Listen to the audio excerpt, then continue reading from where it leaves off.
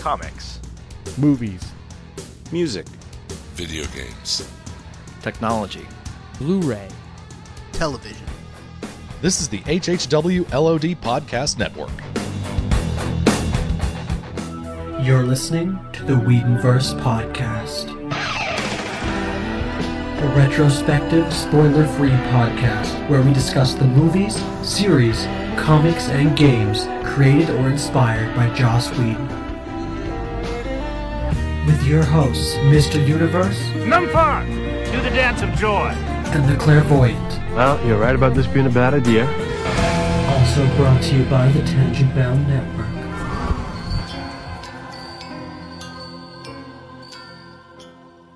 This episode, we'll discuss Buffy the Vampire Slayer, Season 2, Episode 1, When She Was Bad, and Episode 2, Some Assembly Required, as well as the non-canon comic, Viva Lost Buffy.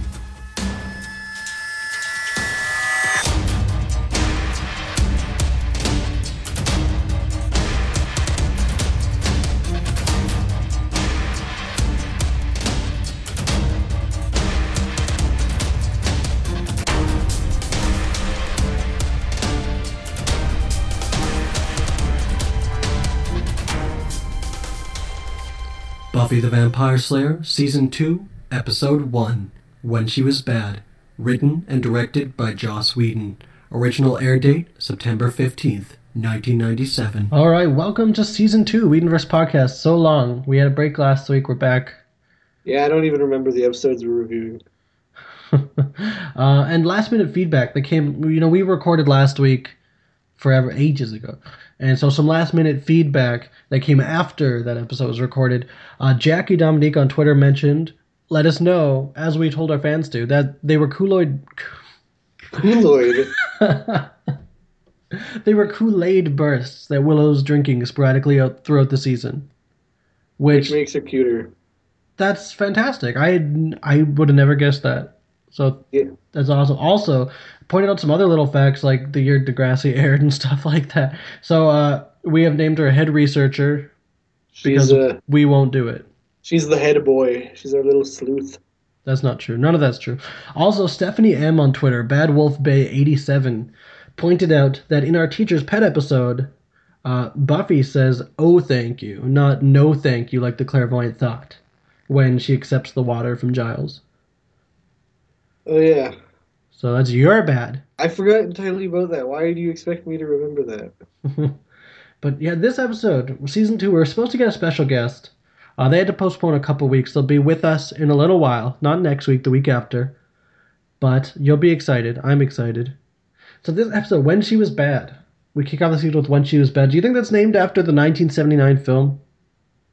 I didn't know there was a 1979 film. So it's safe to say you didn't think it is. I did not. But it probably was. Yeah, it's about some woman and being abusive or grumpy or something. I don't know. I didn't read the plot, really. That's what this episode's about. But this episode's written and directed by Joss, so I have high hopes. You better not let me down, sir. So the Chosen One speech in this episode, it starts with the Chosen One speech, like the every generation, blah, blah, blah, and also last season on Buffy, but both are done by Tony Head. So that was a twist. They fired their voiceover guy in between seasons. They couldn't keep him. They couldn't afford to. But we start in a graveyard this season, which does become a trend. Yeah. Season trend. Yeah, I mean, the first season obviously didn't start in a graveyard, but it didn't make sense for the story. And then this becomes a running thing. Not that it spoils anything, but it happens. Yeah. And Willow and Xander walk in next to a graveyard playing the film trivia game, where they reference the Terminator with the line, "In a few hours, we had together, we lived a lifetime's worth." And Planet of the Apes with, "It's a madhouse, it's a madhouse." No, he doesn't. It's a madhouse, it's a mad. And Willow cuts him off, "Planet of the Apes." He's like, "Can I finish?" House. And then he kind of swoops his head and points like, "Your turn." And she says, "Use the Force, Luke," because she can't think of anything. Which isn't even a line. It's from Star Wars, though. But I don't think they ever say that. Maybe. And then they complain that this has been the most boring summer ever. And maybe it's the hiatus between seasons, or maybe it's like the strain that the two characters had at the end of last season. But I feel like their relationship seems like different in this scene, at least, like less jolly. I think they're when Buffy's gone, the death of Jesse really starts to impact them. Yeah. Like, man, I miss Jesse. Let's go. Wow. Let's call him up. See what he's. Oh yeah, This is the first summer that's been just us. yeah, that's true. But Xander is so bored. He's actually excited to start school, but not because of Buffy, because he's so over her, according to himself. Yeah, he's just like school. And Buffy, we find has been in L.A. all summer with her dad, and they haven't really heard from her at all. So that's the pre-technology era for you. They didn't even try paging her. She sent some postcards, but nowadays it'd be like she never left because she'd be texting and Facebooking and all that. Sends them postcards. I think they established that Sunnydale's like 3 hours away. Yeah, but Willow says that she sends some postcards. But he ice creams Willow's nose, and then quotes a witness. I don't remember what he says, I don't either. but it's super flirty. And she's like, "My nose is cold." And he's like, "Well, let me get that for you." And I was like, "Wow, I shipped this Oh. kind of hard." Yeah, it got really cute real fast. And then his line, like, "I can't help myself. Your nose looks tasty." And, like, wipes up. Like he was gonna bite it. He was gonna bite it off her nose. Like, that's so cute, adorable. Then they're just like they're close and they're going in. They're about to kiss. You're like, whoa, when did this happen? It was a boring summer. It's just so intimate. And Christoph Beck's wonderful score, wonderful composer, and he came around for this season. And just wow, it's so like you can immediately tell it's so different, and it's just such a memorable like pieces that he writes. And so right when the music starts, you're like, wow, like We like to introduce important people to the show, so let's talk about Christoph. Christoph Beck started composing this season. He does seasons sporadically. He doesn't do all of them, but he's a great composer that you'd recognize from. He did the new Muppets movie, I believe. Yep. He did. He's doing Ant-Man. I can't remember all the stuff he's done. Like, lots and lots. If you think of something, chances are he worked on it.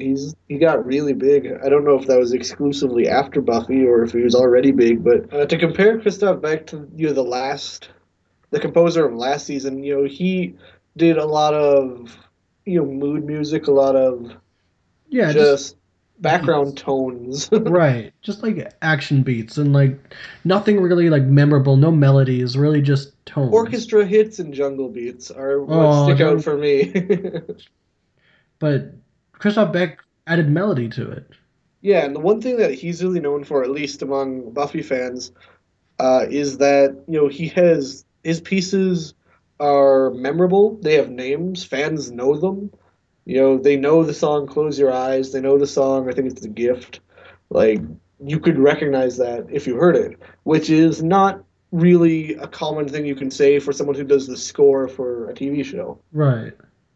But yeah, Willow and Xander have had such a boring summer, but they had the whole summer to get all flirty. But they're just doing it now, just before they go back to school. They could have had a summer fling, but just now, just last second, they're like, let's do something about this. How do you know this hasn't been going on all summer though? I guess. I figure it'd be brought up more. Anyway, they almost kiss, but they pull away and there's a vampy there. And Xander can't even fight it very well. But good thing Buffy can, because she pops out of nowhere and beats the hell out of it. Yeah, with a new Scream 2 hair. Yeah. So she says, "Hi, guys." She kicks the vampire back onto a tree where the conveniently placed spiky low-hanging branch is hanging. Which is not accurate. Like, it doesn't look like it belongs on that tree. But hey, it killed a vamp. Death count 1. Yeah, vamp death count of 1 for the entire season. And the dusting effects is so much better, too, than I'm used to. First thing I noticed, I was like, wow, that's actually good dusting. Sort of. And then Buffy's like, "Miss me?" And then opening credits.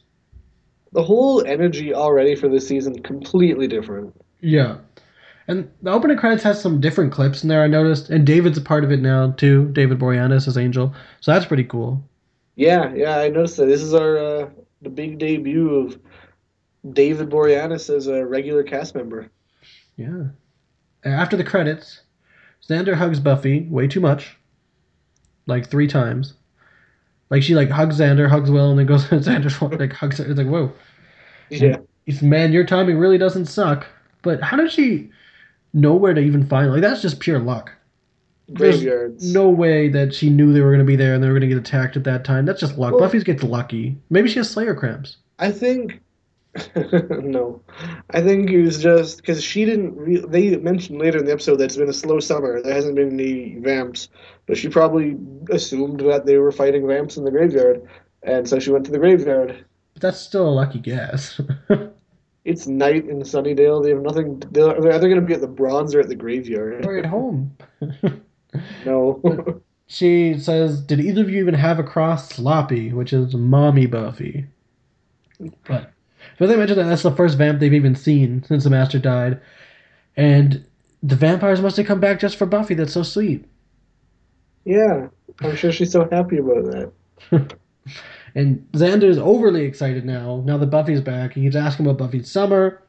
He compliments her hair, which, as we said, is shorter and blonder because they filmed Scream 2 in between the seasons. And then she asks, "Did you have fun without me?" And Willow says yes, and at the same time Xander says no. Which Ooh. Willow gives some filthy looks. That's worded wrong. She gives like the stink eye. She gives him some looks. And Xander says the biggest excitement was burying the Master, which was over by some tree. And Giles buried the bones, and they poured holy water while wearing robes, and it seems strangely respectful for their biggest enemy. Well, it's a ritual. It's they don't want anyone to dig up the thing. Like it's like it's more of like a cultist thing, like a witch thing than than some religious thing. They're not like lowering the casket. Like Yeah, I know, but it must have been a ritual because like they don't get to bury like Jesse who got dusted. Like nobody else gets to get buried except for like no the one else person. has bones. Yeah, so that's where another plot hole comes in. I feel like the reason he has bones was to tie season 1 to season 2 with this episode. I don't think it's a plot hole. I'm pretty sure it was entirely on purpose that he has bones. Yeah, but I think the reason he has bones is to tie that season to this one with this episode. Yeah. Which a lot of critics didn't like that. They think that it was poor taste to kind of carry over that storyline and bleed it into the beginning of this one. This season. I feel they should have just let the season be its own season rather than try and start it off with the Master. Right, because you feel like he's done. You're like, I'm done with him. I don't have to think about him anymore. And then the season starts off. You're like, oh, I have to think about him some more.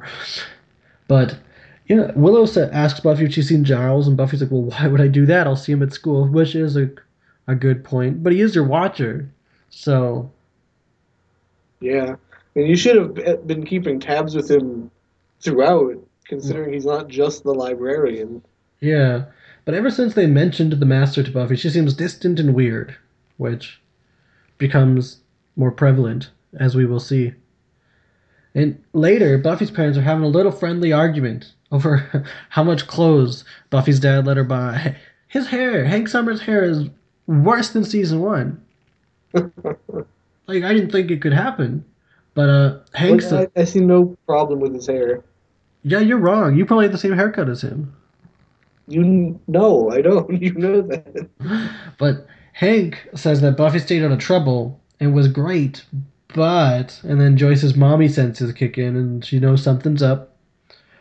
So Hank says, well, she was distant, not brooding or sulking, just distant, which we've seen a little glimpse of. And he admits that he may have overcompensated by buying her like 17 suitcases full of shoes. Yeah, he says the more time he spends with her, the less it felt like she was actually there with him. Now I feel bad for him, really, because he rarely sees her, but he's clearly trying as a dad. And then he spends the summer with her for once, and then he clearly thinks it's all his fault that she's all distant and stuff, and that he's not good enough. And it's like he gets one summer with her, and she's like that. Like that kind of sucks.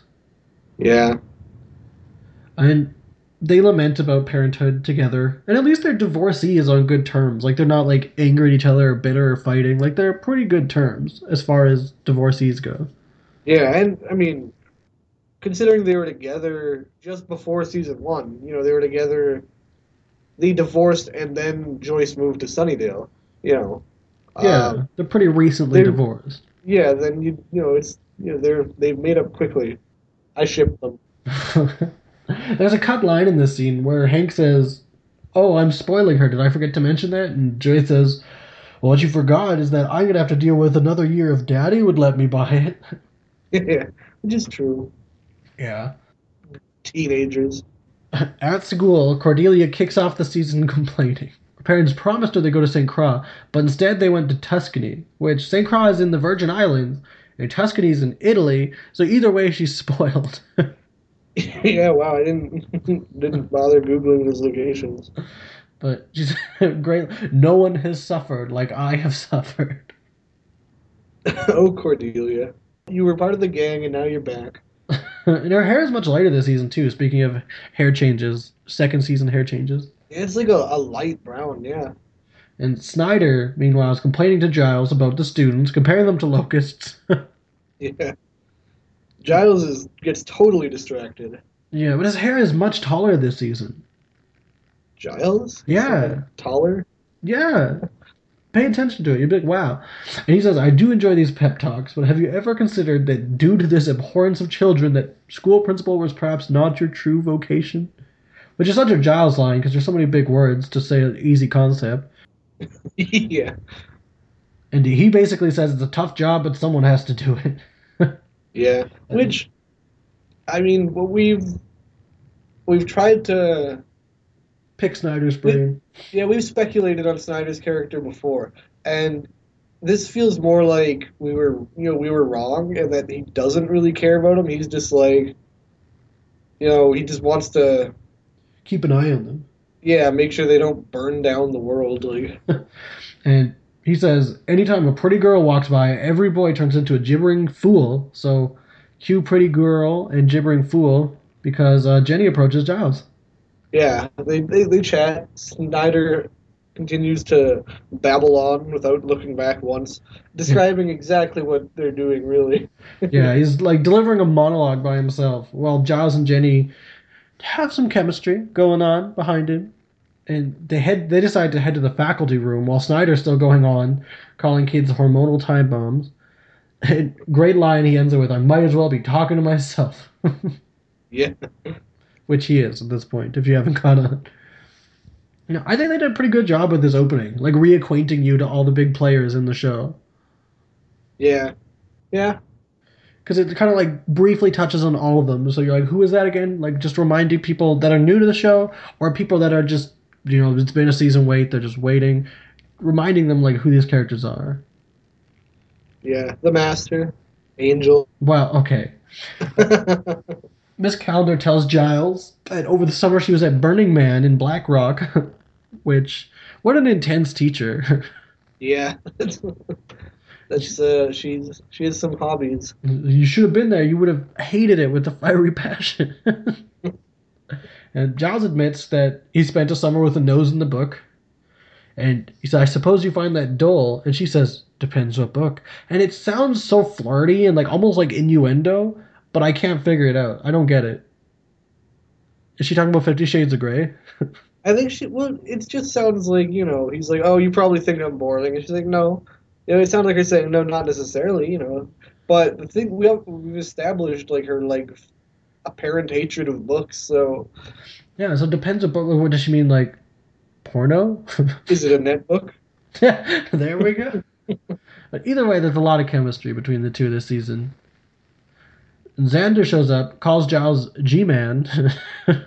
Yeah, which confirms Half-Life 3. It does. It's subtle how they put that in an episode that happened like 10 years ago. Yeah. Wait, 10 years ago? Well, I don't know. I didn't count. This is like almost 20. Oh, yeah, I guess you're right. Wow, I'm old. But Giles says, nice to see you. Don't ever call me that. And Buffy's looking all distant again. Which, man, she was fine for like 2 seconds. And they had to bring up the Master, and now she's all weird. Like, you can't even smile for Giles. Just chill out. I got real mad in this episode. Just you wait. But yeah, I did too. And Willow announces loudly, Buffy killed a vampire last night. Which Buffy said, I think you can get a little more volume if you speak from the diaphragm. It's just in the middle of like A a busy hallway. crowded hallway. Yeah. But it's a perfect setup for exposition because Giles then explains to Jenny that there's still vamps in Sunnydale because the Hellmouth is closed but still active. Which that's why they threw it in there. Just to remind people that yeah, there's still gonna be vampires by the way. This is why. Don't give up on the show. And then Giles decides that he must consult his books about Which the is- vampire. Nothing new. And Xander wins a bet. 8 minutes and 33 seconds, so Willow has to pay up. Because he bet that Giles couldn't go 10 minutes without consulting his books. Yeah, and that was a very fast 8 minutes. Yeah. That But some- took seconds. That's some good Joss writing, this episode. Like, that's a very, like, quickly thought up, like, just as a witty, quick, clever joke. So very good Joss writing right there. But Moody Buffy feels like something's naggingly wrong, like with the episode, and that's the purpose, I guess. But it just feels like there's an underlying like anxiety, like stop it, be normal. Yeah. Like, just everything else is normal, just be normal. Yeah, it's like the point of the episode is that like Buffy's like unhappy, but you're like, hey, this episode it would be good if you were happy. Right? Yeah, like it drags down the episode a little bit, which is weird because it's the point of the episode. But Yeah, it's that's weird. exactly how I felt. And a lot of critics agree with that too. They think that it was a good episode, but Buffy being like this was not good. And I'm like, that's the point of it. It's just weird. It's a weird conundrum. Yeah, it makes perfect sense too, because like she fought, like she died. She like this is clearly it's her dealing with the effects of PTSD, post traumatic stress disorder, but and that's perfectly acceptable, and it would almost feel wrong to not include it, but Right. it still just feels like that's what hurts the episode. I think it's partially because nobody else knows how to handle it. I think it's because we are selfish and we just Yeah, that too. But Buffy wants to jump right into training. Giles says she can have a few days, but no, she's down. She wants to train. she wants to punch. Yeah. So in the library, Buffy's doing some crazy training to some hard rock and knocks Giles on his ass. And then she gets way too into beating up her dummy. And she gets some hot flashes of the master's face. Who's not Mark Metcalf. Yeah, if you listen to our It is- interview with Mark, you already know that this is David Boreanaz playing the master here. And posit it doesn't even look like Mark Metcalf. Yeah, he looks Like, so different. He's got like such a like wide face, and he looks so silly. And the nose is Like- wrong, and the face shape's all wrong, and so much makeup though. So much like probably about 5 hours of makeup for literally 1 second of screen time. It's less than a second. It is a fraction of a second. It is so small, such a quick flash. It's like a subliminal message like- just bleeps at you, and I felt so bad for the makeup team who are getting, you know that they're working, overtime, probably on set at like 5 in the morning just to do this, just to do it's like, oh yeah, we just want a quick little quarter of a second flash of the master. I feel bad for everybody. I feel bad for David. I feel bad for the people that run the budget. He's just a I feel waste. like David volunteered Yeah. because there's no other reason that it would be David. I think he volunteered. Well, I think it's because he's, I think it was probably just a toss-up between the few males they have in the cast, and They could get any extra. It's weird that they got someone who's now a regular cast member. because they don't have to pay him extra. They can just pay him for the episode. But just get one of the extras who's already there, one of the vamp extras. Then he's a key player, and they got to pay him more. It's you don't understand Hollywood. But she lights up her dummy, then breaks it, even though Giles was telling her to stop. But she's soups agitated. She's messed up. And she's ready for whatever's coming after her. Soups. Yeah. We cut to some creepy warehouse because whatever's coming next, we see a vampire named Absalom. Absalom? Do we ever hear his name? I don't think we do. It's- It's weird it's like- 'cause there's a whole cult of vampires here. Like, probably a good 5 or 6 of them. We don't know any of them. They have names. They're credited with these names, but I don't think they're ever said. Yeah, and Absalom, is seems like he's going to be a pretty big player, but they never say his name in the series once, to my recollection. Yeah, so he's giving a peppy talk to the other vamps. Like, correct me if I'm wrong. I think this is the first African American vampire we've ever seen in the show. I believe you're right. And he's got charisma. He's like one of those, like, Old Baptist preachers. yeah, I was going to say, like, one of those preachers that just, like, draw you in and you're like, this is entertaining me. Yeah, but since he's the first African American vampire, like I understand why there wasn't in the first season because it's almost like they need a different prosthetic entirely, or just a lot different makeup than they've been using. I'm not trying to make this into a race thing. It's not, but I'm just saying that legitimately, like, you need different shades of prosthetic. So maybe they just didn't even have the budget in the first season to do that. From a friend who's in the industry, I've heard that, yeah, blending to the skin tone is, much more difficult when it's a skin tone that, if it's not your own skin tone, because, a lot of people do their own makeup, and then so when they're doing other people's makeup, they have kind of a reference. Right. But if if you are a Caucasian and then you're doing an African American skin tone, you're kind of out of your element. You're not used. These aren't the skin tones you're used to blending in. So I can see that being a challenge. It's something that they just didn't want to play with in the first season. Yeah. But Absalom or let's find a fun way to pronounce his name. Like Absalom sounds cool, or we've got Abs Alam. Abs. Let's call him Abs. So Abs mentions that in 3 days their new hope will arise. And so far, the villains seem exactly the same as season 1. Yeah, this guy just picked up where the master left off. It's like, damn it. But he turns and indicates to little Madagascar, who tells them that he will show them the way. His name is Colin. And later at a lounge at school, Buffy's being distant. Because what else is new? But the set actually is. The set is new. So it's safe to say they got a budget raise because they've got more than one set.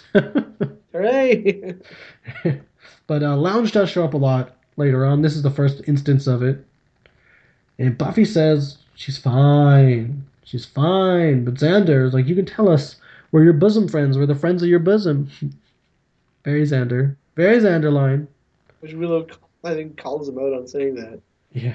And it's such a BFF move. Willow and Xander, like, they look in their lunches and then they just, like, throw them to each other. Like, just swap them. Just toss them across the way. Yeah. Like, nope. They don't have to, like, say anything. They just know, like, Xander wants an apple, Willow wants a granola bar. They just switch. Like, they don't need to vocalize it. And it's so small, but I just love it. Because it's like, there's just a sense that they have of what the other person's thinking. Love it. Yeah, well, because it's great because they know each other that well. They just no need for words. They get in the way. Though it just seems more likely that Willow would want the apple and Xander would want the chocolate covered granola bar. Maybe Willow's a sweet tooth. Maybe. But Buffy's talking about her weird dreams, and Willow, tell me about it. The other night I dreamt that Xander gives her like this go on look, and she's like, I wasn't Xander. In fact, it wasn't even me. It was a friend's dream, and she doesn't even remember it. Which is an awful save. The worst backpedaling. And there's a poster in the background. It says, do you plan your schedule around this habit? And it shows somebody watching TV, which makes me laugh because that's exactly what this demographic audience is doing right now. Yeah. But Giles shows up, tells Buffy that he thinks he knows what's going on, and she says she can deal with it, whatever it is. And he laughs, and he's like, I wish it were that simple. I've killed you once. It shouldn't be that hard to do it again. And I was like, what? Yeah, I was like, Giles, that's dark. That's not... She's not happy about this fact. And he knocks her onto a table and just starts strangling her. Just like backhands her and starts strangling her. I was like, whoa! And Xander and Willow are just eating their snacks, smiling at each other, flirty, like not caring. Yeah. And she peels off Giles's face, and it's the master again, David. So we've got 4 seconds of screen time now. Yeah, and it's kind of weird that they had to make like a Giles mask Right. so they could peel it off. And if you watch, after she peels it off, she's still holding it. You can see it in her hand as she's getting strangled. It looks really weird. But if you didn't guess it, this is all a dream. Hopefully not a prophetic one. And Buffy looks over and her window's open, and then she looks away and then looks back and Angel's inside, which I'm a big Angel fan. That's a little creepy. That's so creepy. He just knows she's back. He's in her room. And like that was fast too. Did he scamper up the shingles? Like he says, "Mind if I come in?" And I think it's a bit too late to say no. He's in. You can't say no. And he came bringing bad news. What a guy. And Buffy says, "Let me guess. Some of your cousins are in town for a family barbecue, and we're all on the menu." And Angel tells her that the Anointed One, hooray, the Anointed One, has been gathering forces. We still care about him. Yeah, I never did. And as Mark Metcalf had said in the interview, he never realized his full potential in season 1 because he's just a kid. But yeah, Angel tells her the Anointed One's been gathering forces, and he's concerned that Buffy isn't concerned. And she's like, "It'll be fine. It'll be fine." Not like that. And She already died. What does she have to fear? right? And Angel's like, "You're underestimating just because he's a useless villain." Well, he says kid. And he's got power. Paraphrasing. Yeah. He's got power, and the other vampies listen to once again paraphrasing. But Buffy's grouchy. She's like, "Is that it? You woke me up from a really good dream," which is such a lie, unless you're into that. Yeah, we don't know if she... Maybe it was a good dream. Yeah, maybe that's what she likes. But maybe she's just grouchy with him because he played the master in her dream. Maybe. But she lays down and rolls over as Alison Krauss and Union Station play. She lies down, actually. And he's like, "Sorry, I'll go. I missed you." And she goes to say she missed him too, but he's gone, like Batman, just out the window. Like Batman. Yeah. "Missed you." I heard, actually, that David Boreanaz was one of the choices for Batman because of his role as Angel. Yeah, he could play a good Bruce Wayne. I could see it. I could see all around, really. Yeah. But Buffy's mom is taking her to school the next day and trying to strike a conversation. Not working. She says, "There's the slightest chance that if I asked you what was wrong, you would tell me?" And of course not, because it would take the fun out of guessing. And Buffy has her shades on. yeah. And she doesn't Which are say a like- word. No. And the shades make her just feel even more distant. Yeah. Because you I can't think see that's her the eyes. point. I think that's the point. I think that's like a directing decision.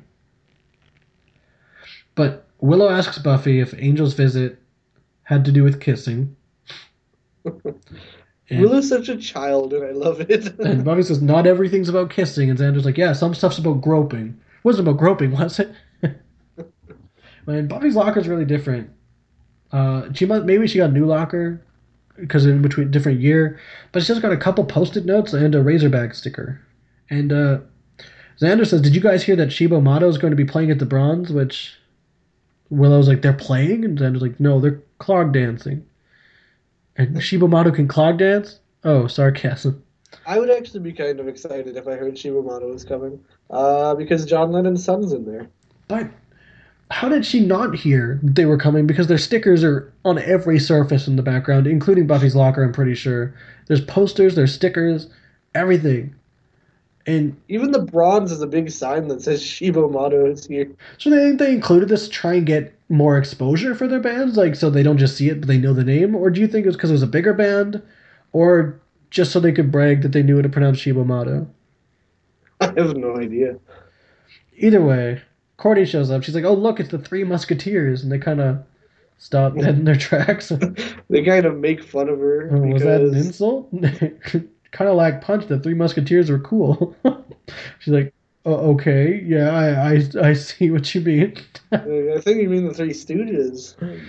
And she asks if they fought any demons this summer, and she's actually interested. Like, it's not like a casual conversation. Like, it's like interested. Cordy wouldn't make casual conversation with them for no reason. I love the line, like, big squiggly demons that come Yeah. up from the ground. Because they said, yes, our own personal demons, like lust and thrift. And she says, no, like big squiggly demons. And then Buffy is grouchy at this joke. She's like, I would have went with Stooges also. Because Buffy. And they feign ignorance. They're like, and they're like, Cordy, we can't. Well, they don't say, they don't call her Cordy, just me. They're like, Cordelia, we can't mention that stuff to other people. Like, have you told anyone? And she's like, are you nuts? Do you think I'd tell people that I spent an evening with you? So That's how we know for sure that their secrets are safe with Cordelia. Yeah, she would never admit to hanging around them. But Buffy's like, sounds good. You don't tell anyone I'm a Slayer. I won't tell anyone you're a moron. Rude. Why? Yeah, that was out of nowhere. It was uncalled for. And then she storms off, and Cordelia's like, what? Like, what did I do? At the Bronze, Shiba Mato's got another huge sign, as we mentioned, because why not? Flaunt that budget if you got it.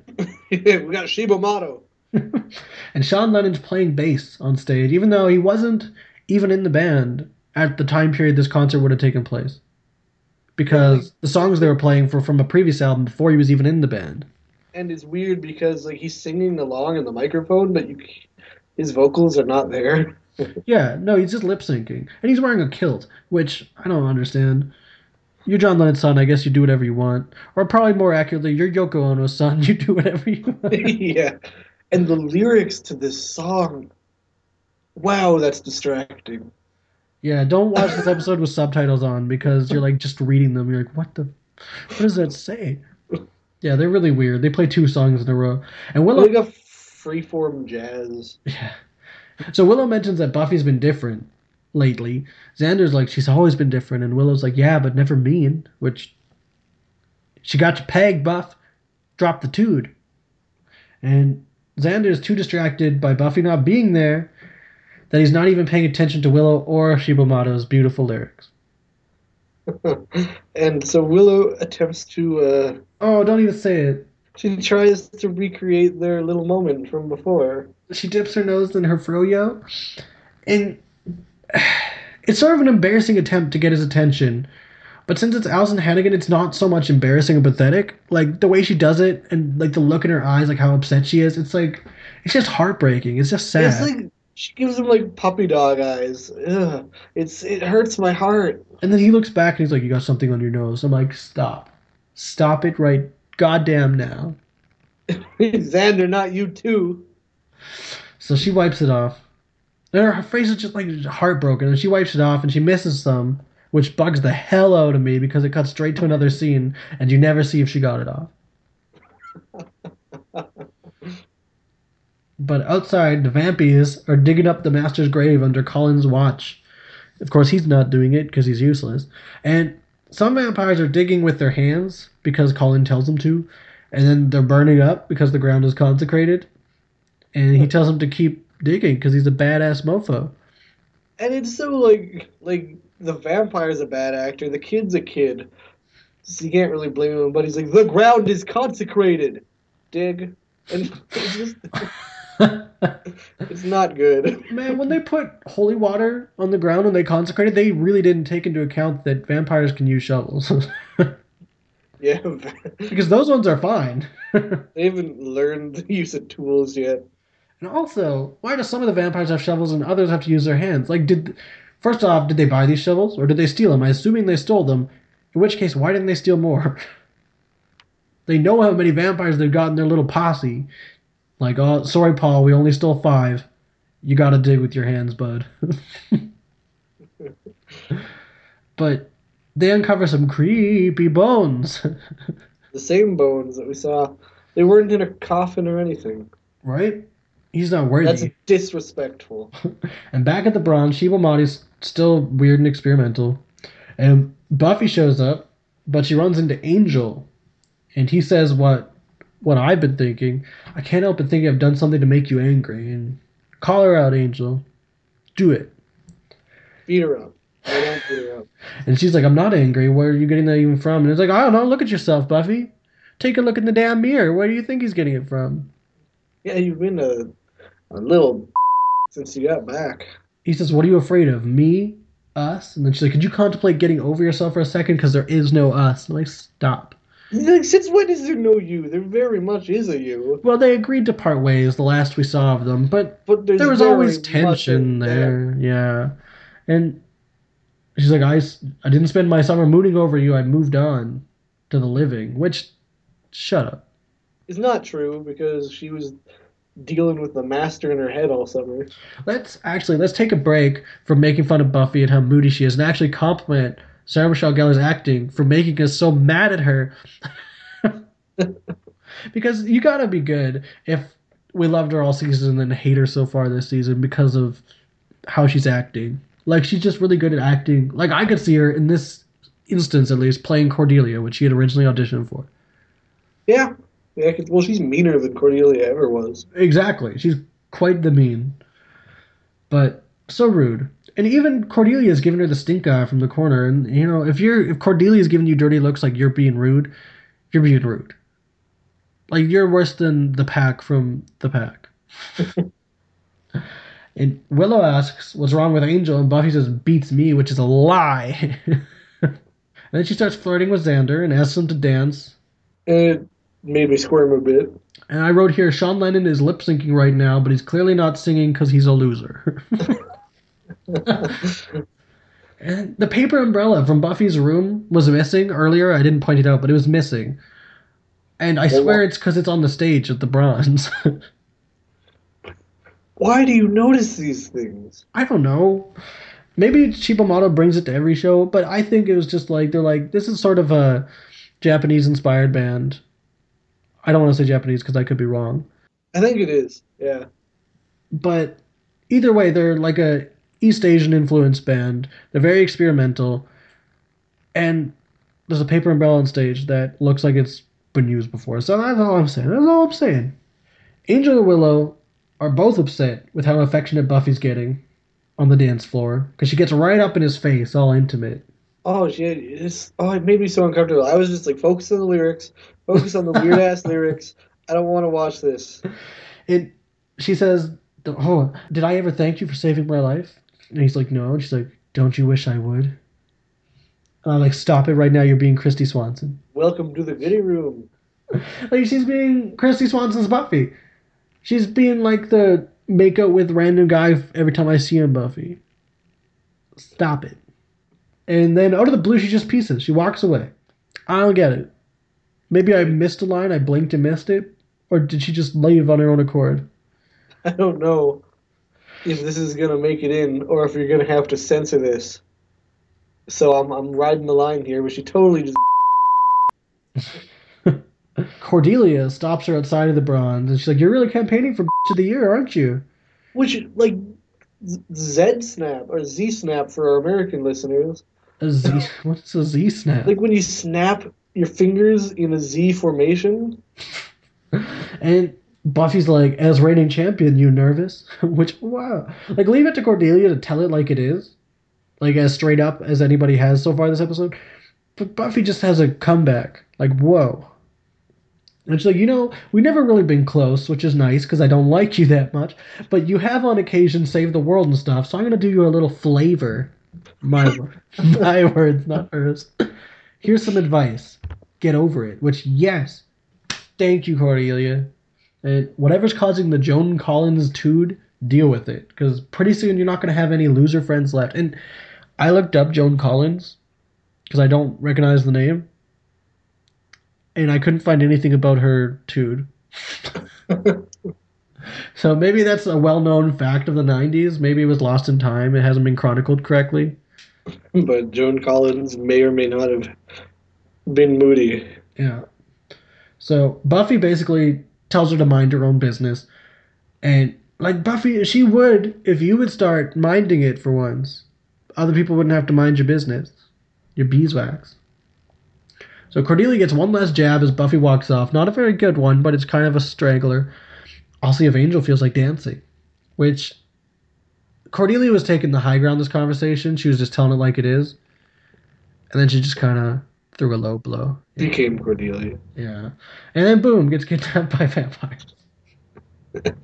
Which is unnecessary. I don't know why that happened, but I love how Cordelia is now like so often becoming the damsel in distress. Because she's a good screamer. Ever since that Out of Mind, Out of Sight episode, she's just a good screamer. They're like, let's put Willow in danger because people care about Willow. Let's put Cordelia in danger because she belongs in a horror movie. Yeah. And she finds Miss Calendar knocked out, cold, wherever she is. And I feel like it's the Bronze because they just left the Bronze, but I don't know where in the Bronze it would be that nobody noticed. Basement area. But Buffy, meanwhile, goes to the Master's grave to pay a visit to an old pal, but it's all dug up. So she starts freaking. And then she looks over and he's right behind her and then vanishes. So we've upgraded to 5 seconds of screen time. And Willow at school later thinks that Buffy is possessed. But Xander, are we overlooking the idea that she might be just very attracted to me? And then they stare at him. And then he agrees, yeah, she's possessed. And they hypothesize it has to do with when the Master killed her. And Willow, one of my favorite lines in the entire series, the best jokes, it's so Joss, it's so clever. She's like, otherwise, why would Buffy be acting like such a bitch? And Giles is like, I think we're a little old to be spelling things out. And then Xander, fantastic line, what's a bitka? It's excellent. I love it happens in a few Joss episodes throughout his series, but just stupid jokes about people mishearing. Yeah, like, and it's so like natural, so normal, like things that happen in everyday life and never ever happen on TV. People just mishearing something and then basing what they were going to say or do on that.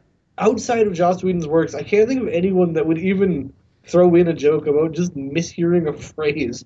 Yeah, it's fantastic. And then Giles looks so done with Xander, but he thinks that Buffy has just got what Americans refer to as issues, which is probably PTSD, as we mentioned. And Buffy's behind Giles, but of course he keeps going. And Xander cuts him off. Yeah, that's a very interesting point about Trout you just brought up just now.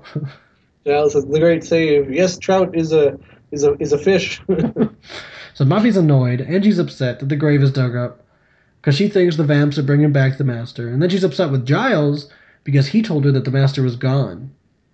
But and why did she expect him to mention? Oh, there are some like that's a fun word. Revivification spells. And then Willow tries to interject, and Buffy's like, "Look, Willow, this is Slayer stuff. Could we have a little less from the civilians, please?" And I was gonna throw down. I missed the third O. I'm sorry. But Xander gets right mad. But then Snyder shows up, breaks it up, tells him to go back to class or work, respectively. And they'll continue the conversation on Trout some other time. But there's a girl behind them, just sitting there. And what about her? Like, if she has a spare period, does Snyder just know everybody's exact schedule all the time? And why does he assume that they're not in, like, that they, that they're skipping class, and that they're not, just, who knows? Maybe it's a break. Maybe they have a period off. Right. They get back to class. It's like, why would you assume that we're supposed to be in class right now? And Snyder says, there's some things I can just smell, like a sixth sense. And great joke here, Giles. Actually, that would be one of the 5. Which is fantastic jokes this episode. It made me laugh a lot. But Snyder smells trouble and thinks that Buffy's going to get expelled or jail. And so Giles, comes to the rescue, backs her up. He's like, hey, no. And that's not how he says it. And Snyder's like, you really have faith in those kids? And Giles is like, yes, I do. Snyder's like, weird. But it's just, why does Snyder have it out for Buffy? Because of his fifth sense. Did he read her taped up transcript? Maybe? I assume he did. Yeah. And I don't know, it's his fifth sense clairvoyant. But in the library, Giles is trying to translate Latin to revivify him. He's not trying to revivify. There was a comma there that I didn't leave in. Giles is trying to translate Latin. And to revivify, they need the Master's bones and someone close to him is blood. And Buffy thinks it's her, because they killed each other and that promotes closeness. And suddenly, out of the blue, and it made me jump because it made Xander jump, a rock with a note suddenly breaks through the library glass, which they've replaced thousands of times in the past couple of years. Yeah. Like, that sucks, man. Like, does the school cover that? Or does Giles have, like, what is Giles' excuse when he goes to the school board? The window broke again. Birds. Well, I mean, like, what? He wouldn't really have to give an excuse. Well, what's he going to tell them? The window's broken. What happened? I don't know. I guess. But Buffy catches it somehow, luckily. And it's got Cordelia's bracelet wrapped around it. And it says, come to the bronze before it opens or we make her a meal. And while Buffy, has, the keen fashion eye that you have, if she recognized it as Cordelia's bracelet. Right? I didn't even recognize it as Cordelia's bracelet. I feel like there was a scene where they made a note of it earlier in the episode that just got cut for time or something. But Xander's like, they're going to cook her dinner? Pretend I didn't say that. Yeah. And Buffy wants to go alone because she can't look after them while she's slaying. Which, have you learned nothing from season 1? Stop it! Stop it, Buffy! And Willow's like, well, what about the rest of the note where it says, P.S. This is a trap? But Buffy can handle this. And Willow finally, stop saying that. God, what's wrong with you? And then Xander's like, Cordelia may be dead. And so finally her friends are calling her out, which is long overdue. Yeah, I would have been, like, right on there, like, hey, listen up, Bitka, stop it. But, Buffy walks out. Cold-blooded. At the Bronze, Angel is stalking Buffy, as she says. But he says he needs someone to watch her back. And she's like, don't you mean neck? Why? Why go there? He even says, why are you riding me? Which, not like that. Not like I wish. Like, it must be fun to just write an endlessly mean character. Like, Cordelia has humanity, and that's not as easy. Because Cordelia, you have to write in bits where you care about her. But this version of Buffy doesn't care about anyone's feelings. You can write the meanest thing about any character for no reason and not have to explain why. It's like a fictional roast. And Buffy tells Angel that she just doesn't trust him because he's an undead American. Though, spoiler, he's not even American, so get your facts straight. And Angel tells her that Buffy's not as strong as she thinks. And she's like, what, you think you can take me? Come on, you must have thought about it. You must have wondered. Why don't we find out? And Why would he have thought about that? also, they fought last season a little bit. So, I'm sure he thought about it when he was doing it. She's like, come on, kick my ass. And Anger tells her that she's wasting time. When he's angry, he becomes Anger. Spelled like anger, but pronounced Anger. And he's happy to stay out of her way because she's got that attitude. And also, yeah, wow, Buffy, now is not the time. Aren't you supposed to be somewhere? So she goes into the Bronze, sees a girl crying, but immediately knows it's not Cordy because she's got her vamp cramps. And the girl vamp turns around. It's like Cordelia couldn't make it. And also tells that she's not supposed to tell where Cordelia is. And then Angel is behind Buffy, even though I thought he was going to leave her alone. So I was a bit confused. He did follow her. Yeah. And he's like, there's the bait. Where's the hook? That vampire actually, I'll point it out later, but she pops up later in this season as a human. Really? I didn't notice. I don't know why. They just, it's low budget, I guess. We never see this one outside of Vamp Face. But, might as well. Like, why did Angel even follow her? Just let her die. Please. But Buffy agrees, not about the dying, that they should have sent more than one vampire. And then she kicks the girly vamp's booty. And pretend I didn't say that. Giles retranslates back at the Libby and realizes that it means that they need the blood of the person physically closest to the master, not spiritually. Which is kind of dumb. And if you think the people that were down in the library at the time when the master died were Giles, Willow, Cordelia, and Jenny. Yeah, and they've already got 2 of them. So, So Giles remarks, it is a trap, just not for her. And then suddenly the library is filled with vampires that somehow got in. Somehow. I'm assuming through the window. Because maybe they just give up on replacing it after a while. They were stealthy, though. So that is a pretty cool twist. Like, I didn't see that coming. I knew it was a trap. I didn't think it was going to be like a reverse trap. Smart little Colin. Yeah, like I didn't think it was going to be like a get her away from her friends so we can go after them. That's a good trap. That's a +1. So, do we really think Colin's like running the game here, pulling the strings, or do we think it's Absalom? I think it's Abs. Colin, I can't imagine him thinking this up. He was playing with an airplane in the first episode we saw him in. His dad's an abusive pilot. That is your headcanon. But anyway, Buffy leaves the vamp with Angel. And she says not to kill the vamp unless Angel has to. Goes back to the library. It's all upturned. And they just put it back together, too. So that sucks. Like, not just for the characters, but for the props department. Yeah. And Xander crawls out from under a table. Buffy goes to help him, but he's all super pissed. Super pissed. And bloody. He's like, don't even touch me. She's like, what happened? He's like, vampires, the ones you could handle yourself. Which, ooh, cuts like a knife. And She's like, where are the others? And he's like, I don't know. But he's bleeding everywhere. Gross. And he's so mad at her, which is fair. Yeah. And he says, I don't care what your issues are, but as of right now, I officially don't care, which is good because she deserves that. She needs to hear that. And he's like, if you would work with us for 5 seconds, we could have stopped this. And she's floundering. She's like, we need to find where they took them. Yeah, nice try, Buffy. We don't forgive you. Ever. And Xander says, the cold-blooded line, if they hurt Willow, I'll kill you. Straight face, like he'd do it too. It's so raw. Like he would, in a heartbeat, probably try to sort of kill Buffy. I don't think he'd do it, but he'd try. And Xander says that they didn't take him because he wasn't as close. So they must have a complete set by now. Which, if you're keeping count, that's 4 out of 4. So they interrogate the Lady Vamp back at the Bronze about where they are.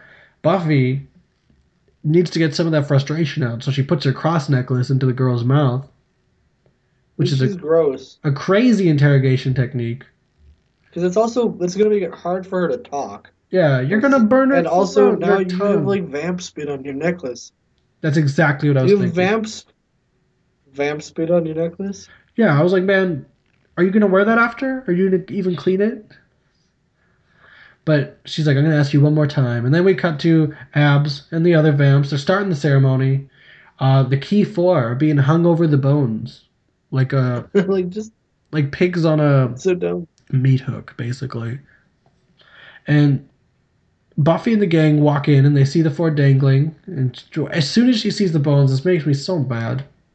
She goes all withdrawn and distant.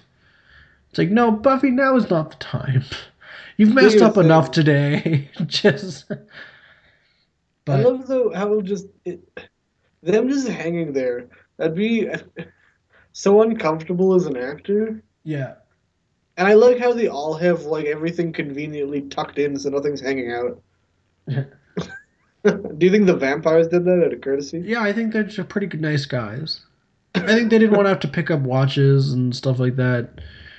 You know, it's just hard to slit a throat when the shirt is up around the neck area. Exactly. That's actually a really good point. Pants. Yeah, that's actually a really good point. But Buffy says she's going to kill them all to distract them. Because they're like, we need a distraction. Buffy's like, I'll kill them all. Like, yeah, that'll do it. So the vampires are all reciting a ritual. They keep saying, for the dark, which I don't get. But one gets staked mid-sentence in a really, really bad dusting. And it makes its way into the title credits. But it was bad. Embarrassingly. And that's a vamp death count of 2. And then everybody kind of stops and looks at her. They don't know what to do. It's like a beat for a second, then they start to scream. And there's a big fight scene as Angel and Xander go to free the 4 victims. And Abs is pretty upset because they're stealing his sacrifices. And Xander and Angel are letting them down. They're working together pretty well considering how they don't get along, but they always end up having to do everything together because they're the 2 young guys. And then no, Angel's not a young guy. What? Well, the actor is a young guy. So Angel vamps out, and he starts fighting. Buffy stakes one of the vamps, who has a name that I don't know, moves on to another, and that's a death count of 3. And the sacrifice is now lowered, or waking up. And where's Buffy? Oh, she's working out her issues. Which, fair. That's fair. And Angel kills a vampy, and Buffy knocks out another. So that's a death count of 4. And then Abs stops Buffy, threatens to grind her into a paste with a sledgehammer, which, I don't know. I don't know if he really understands how sledgehammers work or how paste works. Grind her into... Well, he clearly understands some things about the human body, I guess. And Buffy's like, are you going to kill me, or are you just making small talk? Which is something that a vampire has never said to her, so maybe she should, be more conscious of that kind of thing. But she breaks off a torch, stakes one vamp that's running at her while she burns Abs. Which, not too bad. Special effects for the fire. Yeah, and that's just like... 2 in 1. Yeah, it's a convenient way of killing 2 vamps Two that- vamps, one stone. So that's a vamp death count of 6. And fun fact, yeah, all these random vampires, their names are like Tara and Ned and stuff like that. But we never learn them. And Absalom's not a normal name, but we still never learn it. And now he's dead. then Willow's like, it's over. But Xander, the ever observant, is like, no, it's not. And Buffy picks up the sledge and just starts smashing the Master's bones. And the first 2 hits do a pretty good job. Like, she gets pretty much all of them in the first 2 hits. But she just keeps going. She powderizes them, yeah. She's just wailing on them like crazy.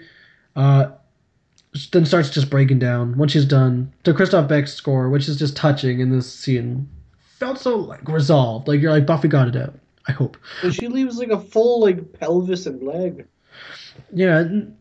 There's 2 things I was thinking in this scene. One, why would she put that vamp spit necklace back on? And 2, that poor Bones prop. Like I hope they weren't reusing it as the science class skeleton. Because now the science class is sans one skeleton.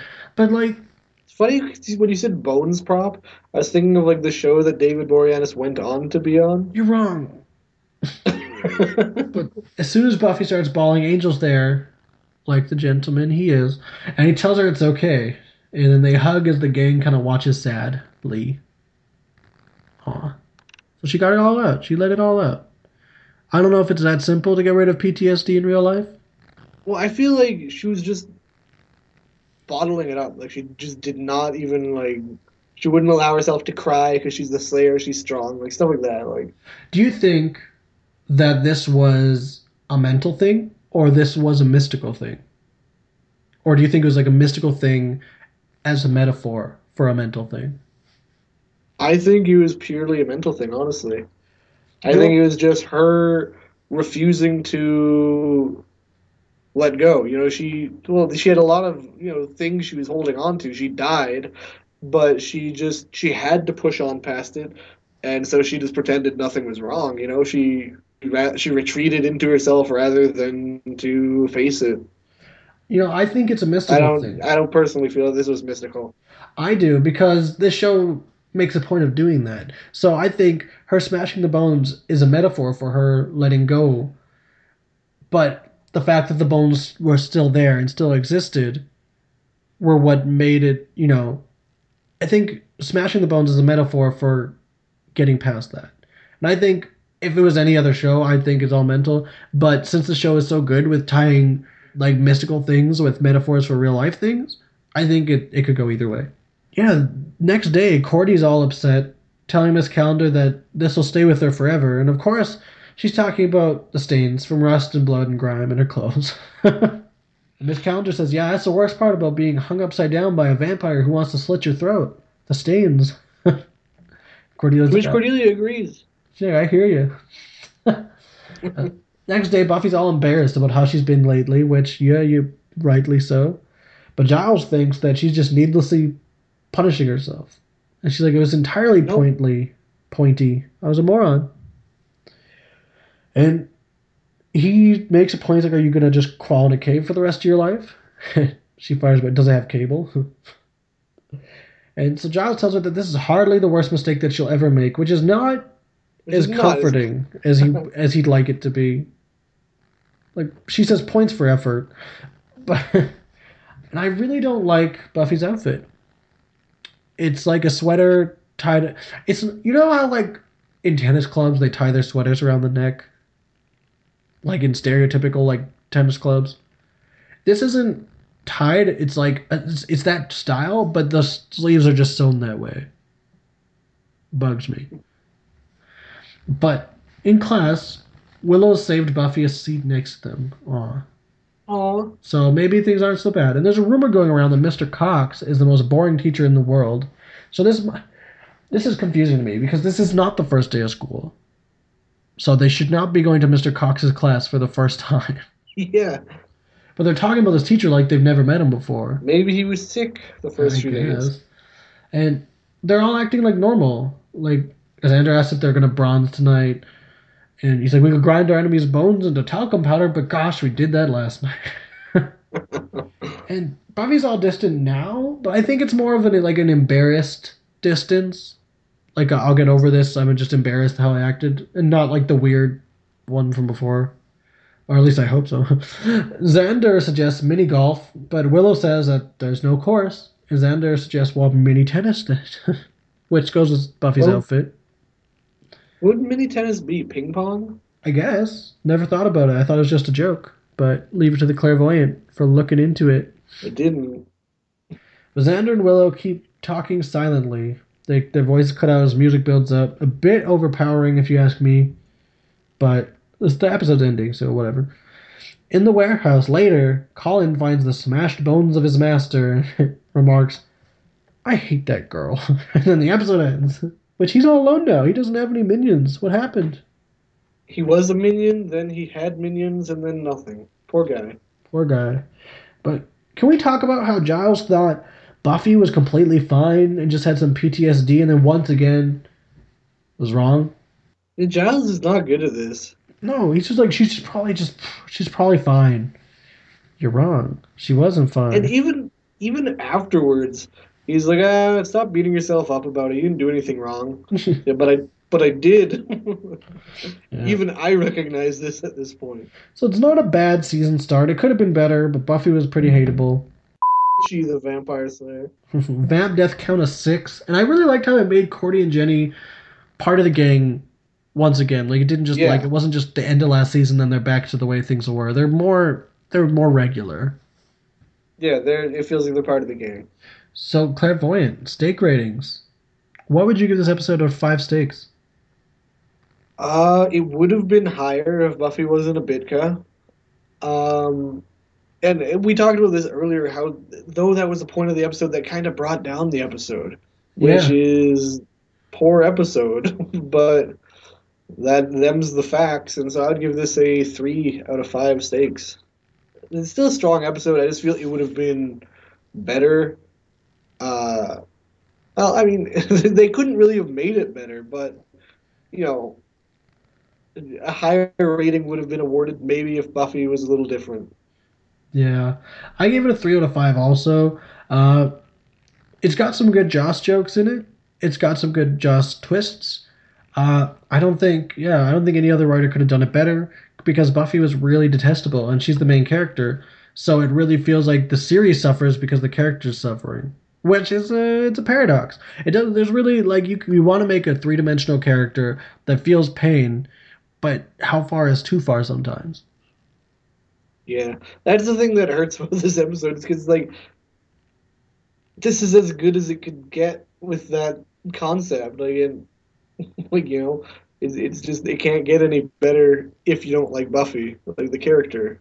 So our rating for this one's 3 out of 5 steaks. Whedonverse podcast rating 3 out of 5 steaks.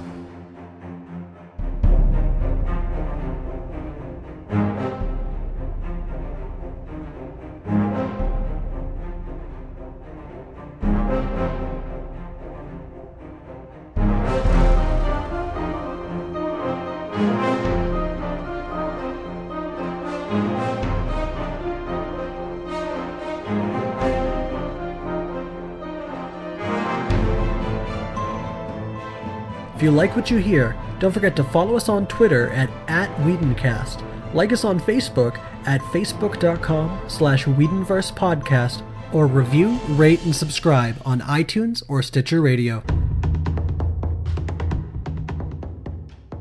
The Whedonverse Podcast is brought to you by the HHW LOD Network. You can find them at hhwlod.com, on Twitter at hhwlod_network, or on Facebook at facebook.com/hhwlod. The Tangent Bound Network can be found at tangentboundnetwork.com, on Twitter at tangentboundpc, and on Facebook at Tangent Bound Network. Buffy the Vampire Slayer, Season 2, Episode 2, Some Assembly Required, written by Ty King, directed by Bruce Seth Green, original air date September 22nd, 1997.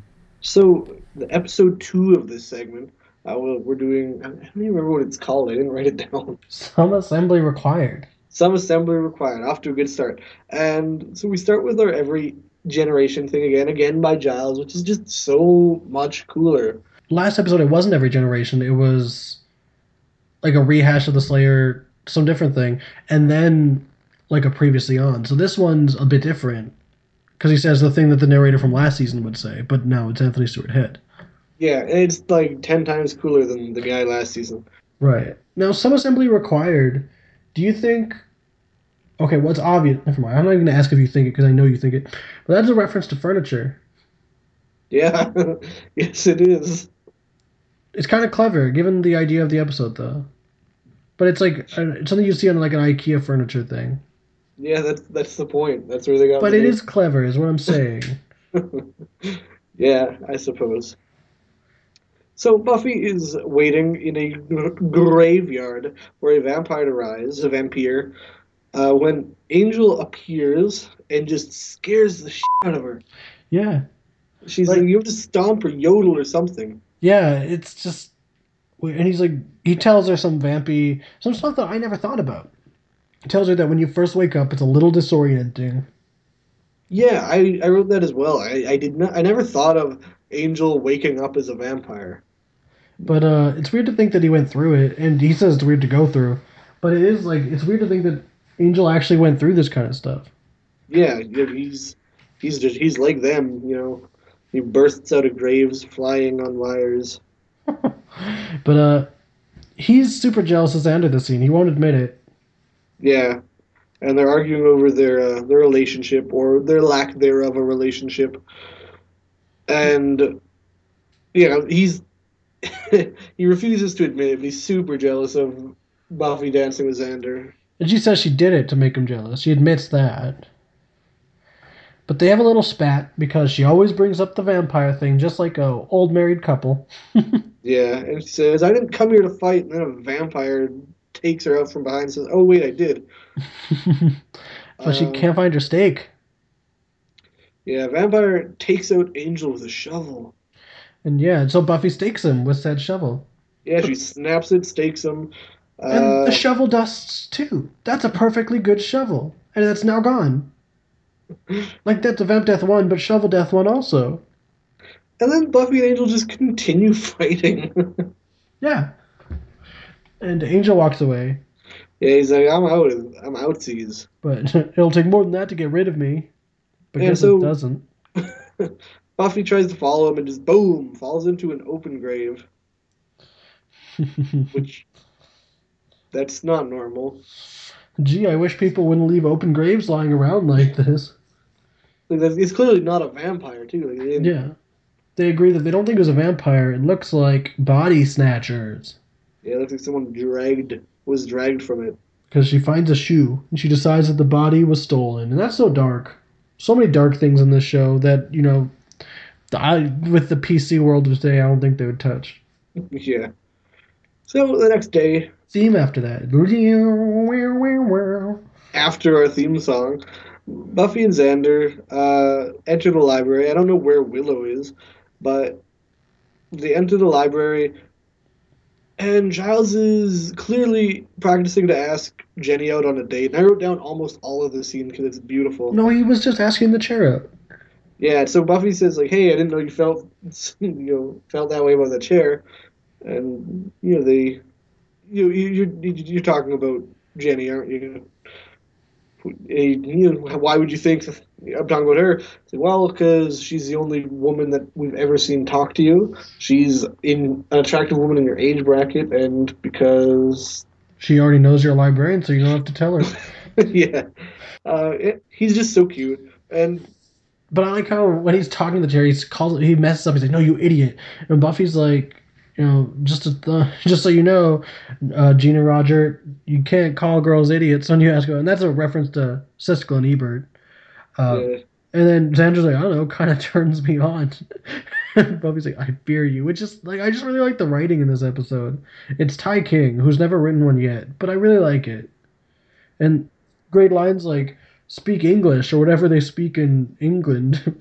And Giles calls her Cyrano, which is a reference to Cyrano de Bergerac. And yeah, it's just a lot of references, a lot of good jokes pretty early on.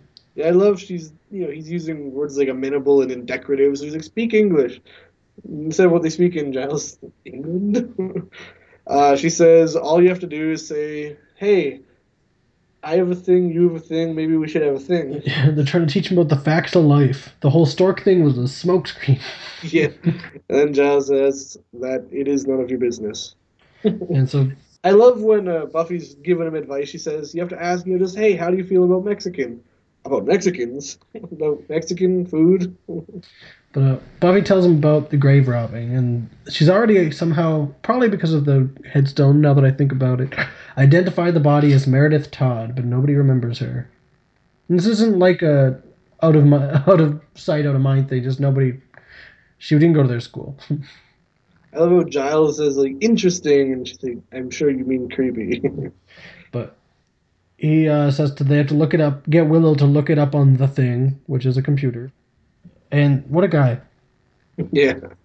And we cut to Willow, who is signing up for the science fair and talking to this creepy guy, Chris, who's the reigning champ. Meanwhile, there's this dude, Eric, just like taking pictures of Willow and others, just everyone, just snapping pictures like, ooh, yeah, the camera loves you. Oh, yeah, baby. Yeah, he's my favorite. What's he doing? And then Willow is signing up for the science fair. Cordelia comes up and is upset that participation is mandatory because they shouldn't have to do anything educational in school if they don't want to. Exactly. Eric is taking pictures of Cordelia as well. Yeah, and he's got such a weird charisma to him. Because Cordelia is in this scene. He's got a weird Hawaiian shirt and just... He seems like a sleazy character. Well, he definitely is. But he's got like a sleazy charisma to him. What does that mean? And Chris looks like a monkey. With his unibrow and is just weird overall. And, Chris is he explains to Willow that you can become the champ of the science fair just by making an experiment that the teacher doesn't understand, and he'll give you higher grades. And Cordelia decides that she's going to do a project on tomatoes, whether it's a fruit or a vegetable. It's a tough one. So then Buffy shows up and says, bat signal, and Willow has to peace out. Which is a Batman reference if you didn't catch it. And Eric's just taking pictures. I love him. And then That one's from my personal collection. and then he tells Chris, Cordy would be perfect, and like she's still alive, and you instantly get the feeling something's really wrong here. Something's up with these two guys. I love his little chin tuft of a beard. Why are you so enamored with Eric? He reminds... For all our Canadian listeners, there was a show called Big Wolf on Campus that aired on YTV around the time this show aired, a little bit after. He reminds me of the character Merton. Is that why you like him? I think so. I think it's subconscious. It's because you're Canadian. That's why. But So Willow finds the girl in question. She has the coroner's office bookmarked, and she says she's probably the only student that does so. probably not. This is Sunnydale. Cordy shows up and asks for help with her project, and Willow says it's a fruit.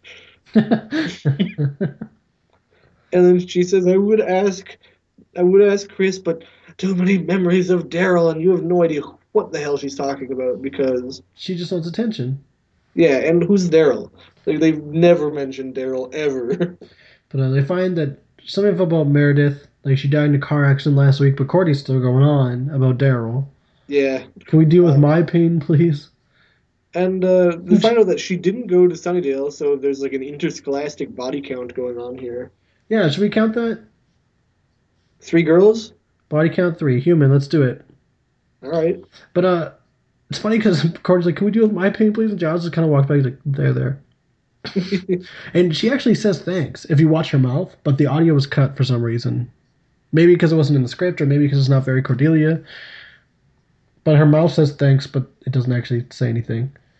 And one thing I noticed when we see the pictures of these kids from Fendron High, their jackets have J's on them, which does not stand for Fendron. I wonder what it stands for. So Giles thinks it's voodoo, and they're making zombies, because he's always wrong. Spoiler. So they decide they're going to dig up some graves. Oh boy, a field trip. BYO shovel. Yeah. So they're gonna head to the cemetery. Cordy's out, and Xander makes a joke about zombies eating the flesh of the living, which they immediately point out zombies don't eat the flesh of the living. Only the dead. And Xander's, I know that. But did you see her face? So Buffy says, "Hey, don't tell Angel because we're having issues." And they're chatting about Angel while Giles and Xander are digging. Buffy and Willow are just talking about how jealous he got. And I love they're just, yeah, Giles and Xander doing all the work. Hey, it might go faster if you picked up a shovel, and Giles is here. But Buffy says, I'm an old-fashioned gal. Men dig up the corpses and women have the babies. Which, I like how she says dig up the corpses, not bury the corpses. Yeah, well, that's what they're doing. They're digging up the corpses. But that's not the saying. But she, Well, the thing isn't bury the corpses either. It is. But Willow says, iconic line, very memorable, that I still use to this day. I still, I think about love makes you do the wacky. Because it's true. Love makes you do the wacky. And it's a very Joss line, even though he didn't write it. It was Ty King. And it's true. And so they start talking about Daryl, Chris's bro. A Studley. Yeah, he's a Studley. He was a football player. He died rock climbing. Broke Cordy's heart by dying. Yeah, human death count of 4, I guess. Even though these were all pre-episode, we'll count them. Yeah, we've counted vampires that died off screen that we knew died, so. And so, Willow said, "Wait, I'm confused. Do we want to find a body or no body?" Xander says, "Call me optimistic, but I'm looking to find a fortune in gold doubloons." And Giles says, "Well, a body points to a flesh-eating demon, no body points to an army of zombies, so take your pick." Yeah, but nobody wants to open the grave, so Buffy does it because woman power. Yeah, it's just go on. You're closer. We don't see what they find at this point in time. No, we cut to Cordy walking to her car after cheerleading practice, saying that they need to do better because no one's going to be led by their cheers. And she can't get into her car, but she swears she's being chased. She thinks it's Xander. I love that she blames Xander, of all people. Just Xander Harris, if that's you. But she drops her keys under the car, and she sees some feet under there, so she gives up, she books it. It's super horror movie. Yeah, she hides in a dumpster. And then this dude's menacing. She thinks it's safe, and she gets out, and bam, there's Angel in a light-colored, tan like jacket. a silver suit. He's never worn light colors before, and it really bugs me. Yeah, It doesn't fit his character. And he was looking for Buffy, which she's a rascal for Yeah. lying. I love that. Yeah, it's I'm looking for Buffy. They're out patrolling. I thought she was at home. She lied, isn't she a rascal? So as she's getting out of the dumpster, Cordelia finds a disembodied hand. Yeah, it grasped onto her skirt or something. And they discuss... And she screams because that's what she does. Yeah. So in the library, they discuss the girls are missing. Cordy and Angel are all cuddly and flirty. They talk about how it's not really an army of zombies at this point. It's more of a drill team. And they find Cordy clinging to Angel. As she exclaims, "Why do bad things always happen to me?" Xander is the great line, "Karma." And Willow saying that is it really like an army if there's only 3 is actually a reference to Plan 9 from Outer Space. Oh God, really? Yeah, but Angel thinks that these people might have kept some parts, which is gross. Really gross. Yeah, could this get any worse? And I think Willow says they could have kept the other parts to eat. Like, yeah, I guess we could. But Buffy hypothesizes that whoever did it was a student because they used the school dumpster, and it was clean cut, so they must have been a science nerd. Whereas Xander jokes it was Willow, and nobody laughs. Yeah, they just promised to never do it again. So Angel takes a fragile Cordy home. Catfight. What? Buffy and Cordy catfight over Angel. You're talking about your cats. Catfight. So, Then we cut to a woman just watching a Ragged. really ratty, raggedy woman just watching tapes of football, smoking. Chainsaw. Yeah, and we get the idea from Buffy and Willow's early conversation that this is probably Chris and Daryl's mom. Who can somehow afford to chain smoke and electricity. Because she's watching old football tapes and people are chanting, Daryl, Daryl. And Chris gets home, his mom don't care. Yeah, well, no, he goes out. He comes from the back and says, I'm going out, Mom. And she just keeps watching the tape. And the weird thing is the idea that they had to film that. Yeah. Like, there was just, like, they dressed people up in the Sunnydale colors and did a football game. Well, that's what I was wondering. Do you think they actually filmed, because there's another football game sequence later, do you think they actually filmed full football games for this episode? Or do they think they found stock footage that happened to use the Sunnydale colors? It could be that because the chanting doesn't appear to be coming from the tape itself. Yeah. But yeah, Chris is leaving. Going out. At school, they're breaking into lockers. Yeah, well, they decide to abandon Giles' theory of Zimbabs, of zombies. And they decide Zimbabs. I feel like it's an inside joke. I don't know where it came from. But Giles can't condone it. But then when they ask him if he wants to join, of course. So they're looking in students' lockers, and they eventually find medical books in Chris's locker. Medical books and an article about Meredith. So that's super incriminating. Yeah. They find And then- Grey's Anatomy in his locker. The book Grey's Anatomy. Not the show. And so they're like, wow, this is incriminating. And then in in Eric's locker, they find like a pasted together like Frankenstein female body picture. And like, wow, this adds up pretty quickly. We cut to Eric singing My Girl My girl has my baby. as Chris cuts up the corpses. Says it's not your baby. And he's like pinning up these ominous pics in his dark room of Buffy, Willow, and Cordelia. And yeah, they're finishing their creation, talking about how they don't have a head for it yet. And this is not a big twist that it was them, because it was hinted from the first time we saw them. Yeah. And so yeah, then now we know for sure. And so then the gang is talking about why would anyone make a girl when so many pre-made ones are lying around. Yeah. And Willow says, well, if they are making a girl, then my science project's definitely coming in second. And they're not surprised that Eric would do it because he's a creep, but they are surprised about Monkey Man and Chris. And I love, Giles sees Miss Calendar and Susanna says, speaking of love, and Willow says, we were talking about the reanimation of dead tissue. He says, do I deconstruct your segues?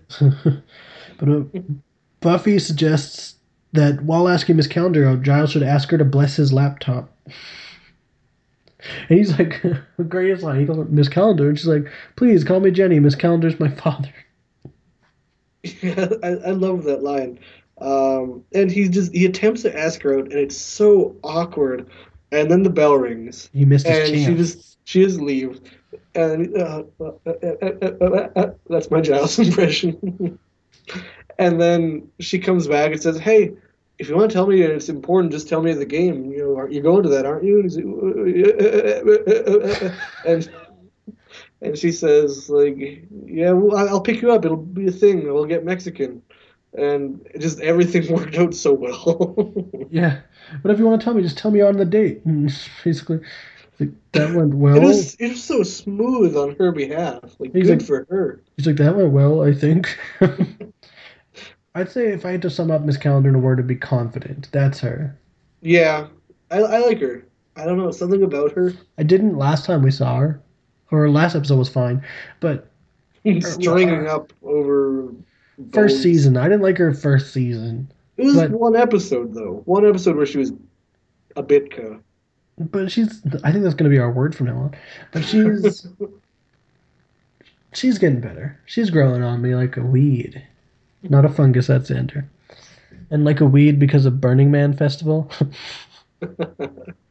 So they surmise that Eric and Chris do not have a head for the project.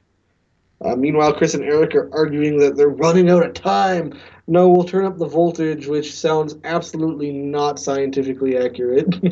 Yeah, no, it doesn't. We'll just turn up the voltage and it'll buy us a day. Probably not. And so then the weirdest thing happens. Well, they can't wait for another accident. They can't, they waited for these girls to die. 'Cause it was an accident had happened. They can't wait for another one. They're not going to get that lucky, so yeah, they got to kill somebody. And then Frankenstein's monster comes out of the shadows.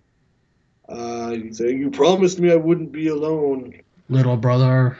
And it's okay. Okay. Why is his face stitched up? It's Daryl.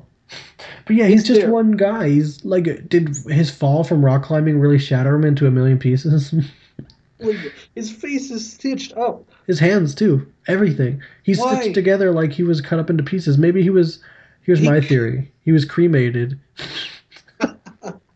poorly, and they had to do what they could.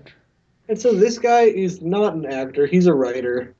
But he's bad. I'm so surprised that he's not an actor because he was so good in this episode. He pulls off the dumb football playing jock perfectly. No, the thing is, he feels like he's a dumb football playing jock trying to act. I know. And so This dude looks like Drax. Like he's just super built unnecessarily for high school. the stupidest thing is when he tries to have like an intimate moment with Chris. He says like the where do you throw thing. Yeah, he starts making football analogies. Where do you throw the ball, Chris? And like the sad score is He does, starting like, up. He does like it's like a rhyme. Like where do you throw? Where do you throw? Like, I wrote, man, this scene is weird and Daryl's an awful actor. it's not sad. It's supposed to be, but it's not even. You don't give the smallest bit of a shit about these characters. And Daryl's like, or Chris is like, you throw to number 5. Daryl's open. It's the dumbest thing I've ever seen. And the music, like, kudos to Christoph Beck for the scoring this season. But learn your timing. You should have sat out an episode. Your music is too good for this. So, Daryl decides to pick Cordy's head. Which, And the thing is, he points at it and says, "This one.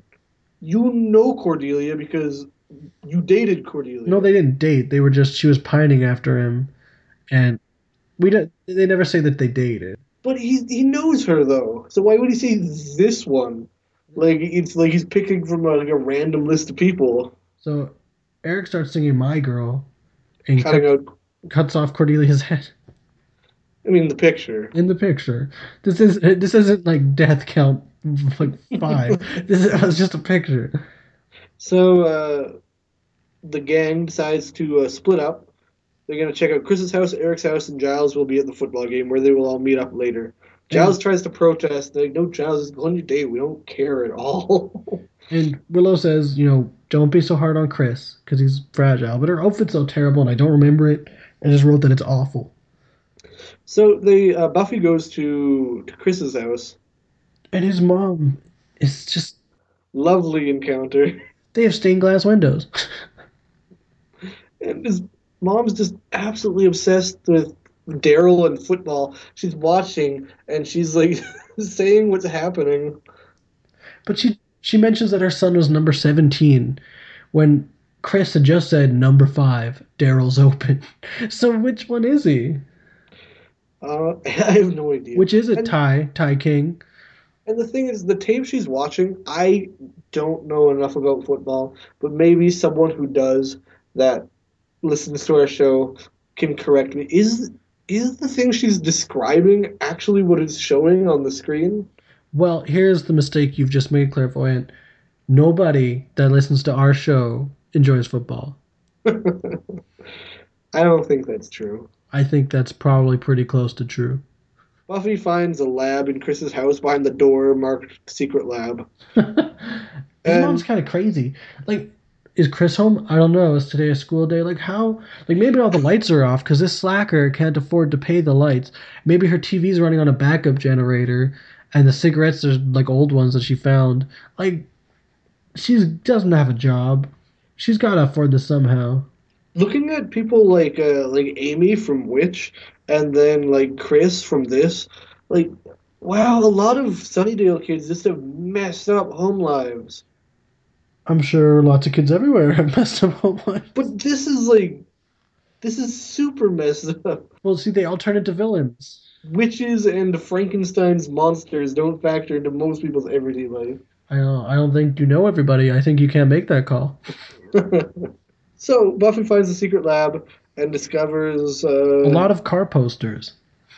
yeah, for some reason, and their body, and also who the head is going to be. Daryl's in the background, just like lurking there. When Eric cut off Cordy's head, it was a straight across cut. But this one, the hair is cut around the hair. Like it cuts down around the hair and then over the throat and then down around the hair again. So that's not how he cut it. I saw it. Did he take multiple pictures and just cut them all out? He probably took multiple pictures, yeah. But yeah, Daryl's looming And then Buffy runs off. through the window. She hears something and scampers out the window. He just glares because fuck Daryl. So in the locker room, Cordelia's getting ready. When Chris comes up behind her, just in the locker room, like Merricking it. Right? That's what I wrote. I said Chris is in the locker room. And she's not too creeped out by it, considering. She's like, hey, what are you doing? Yeah. So he And kidnaps her. he doesn't say anything, so Eric just puts a bag over her head. And one thing I thought was kind of funny, while she's on the ground, like, struggling, her skirt accidentally rides up. And even while, like, screaming and flailing, she has, like, the common sense to, like, pull it back down. Like, before you see anything. Like, it was like, she's like, wait a minute, adjusting my skirt. So, Eric gets immediately just taken out by Buffy with a nice kick. And they get away. And so Cordelia leaves.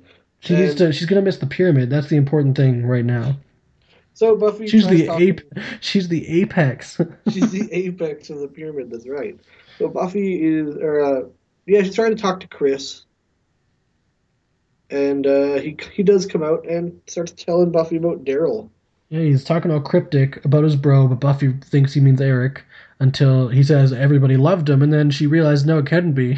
so Yeah. she Nobody loves Eric. so she's so shocked, but I'm like, I wasn't. Like she's like, oh no, and I was like, Well, I mean, to be fair, reanimation isn't a common thing even in this universe. well, I don't know. She came back. Yeah, but that's different. That's an actual thing that can happen. You're saying that Daryl Epps is not an actual thing that could happen. Correct.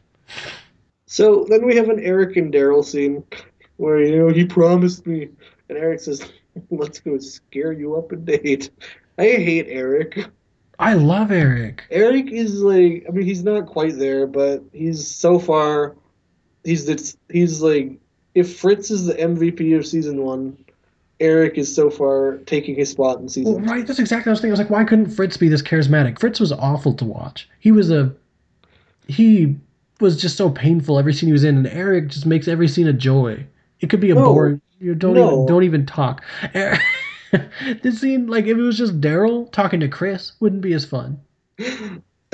I don't like Eric. By the way, when we're talking about Daryl, everybody, I just want you to know we're talking about Norman Reedus from The Walking Dead.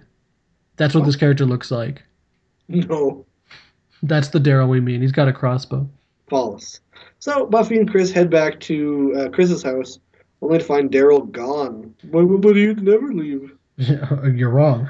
And so they go back to where they just were. Yeah. Wow. They're like running in circles. They're like, let's go back to the school. When they go to the basement, the laundry room is such a mess. Like there's a garbage can wedged diagonally in between the dryer and the little ceiling part. Like why? What were you doing there? Like what happened? Was that Daryl? He was throwing a tantrum, takes a garbage can, wedges it in He diagonally. promised me. Yeah. And so then we cut to The game. the game where the cheerleaders are absolutely not cheering for the Razorback. I rewound this so many times. Well, not rewound because it's Netflix, but I rewatched this so many times trying to hear what they say. I'm pretty sure they say greenbacks. They do. And my suspicions were confirmed when I Googled greenbacks Buffy, and this episode comes up. They say, go, So- Greenbacks, go. Greenbacks is a word for dollar. It's slang for money. This is what and they're all cheering this. Not Who directed Razorbacks. this? Who directed this episode? Bruce Directed- Seth Green. Brucey. This is a big mistake on your behalf. It's funny because the subtitles on the DVD and on Netflix say Razorbacks, though it's clear that they say Greenbacks. But yeah, go Greenbacks, go. I wonder if that was stock footage that they just thought nobody would notice because it sounds garbled when they say Greenbacks. So maybe it was like Bro, yeah, maybe it was like stock footage that they just I don't think so. It looks obscured. like they're actually cheering. Also, this cheerleader, I just wanted to point out, the cheerleader that like talks to Cordy about the game and stuff is the head cheerleader from Witch. That holds the auditions. Like the same actress. Why would they get them back? Right? This is a season later. Like it was the same, like she's leading the cheers, she's in the locker room, she was the one that when they were ending cheerleading practice, like it's the same girl. That's insane.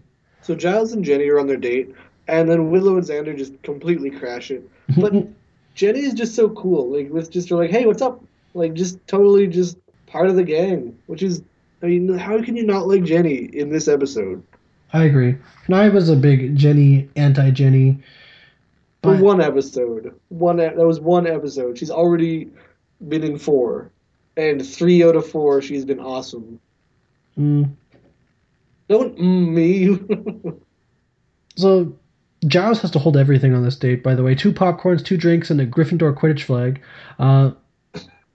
Jenny's just talking about how raw football is.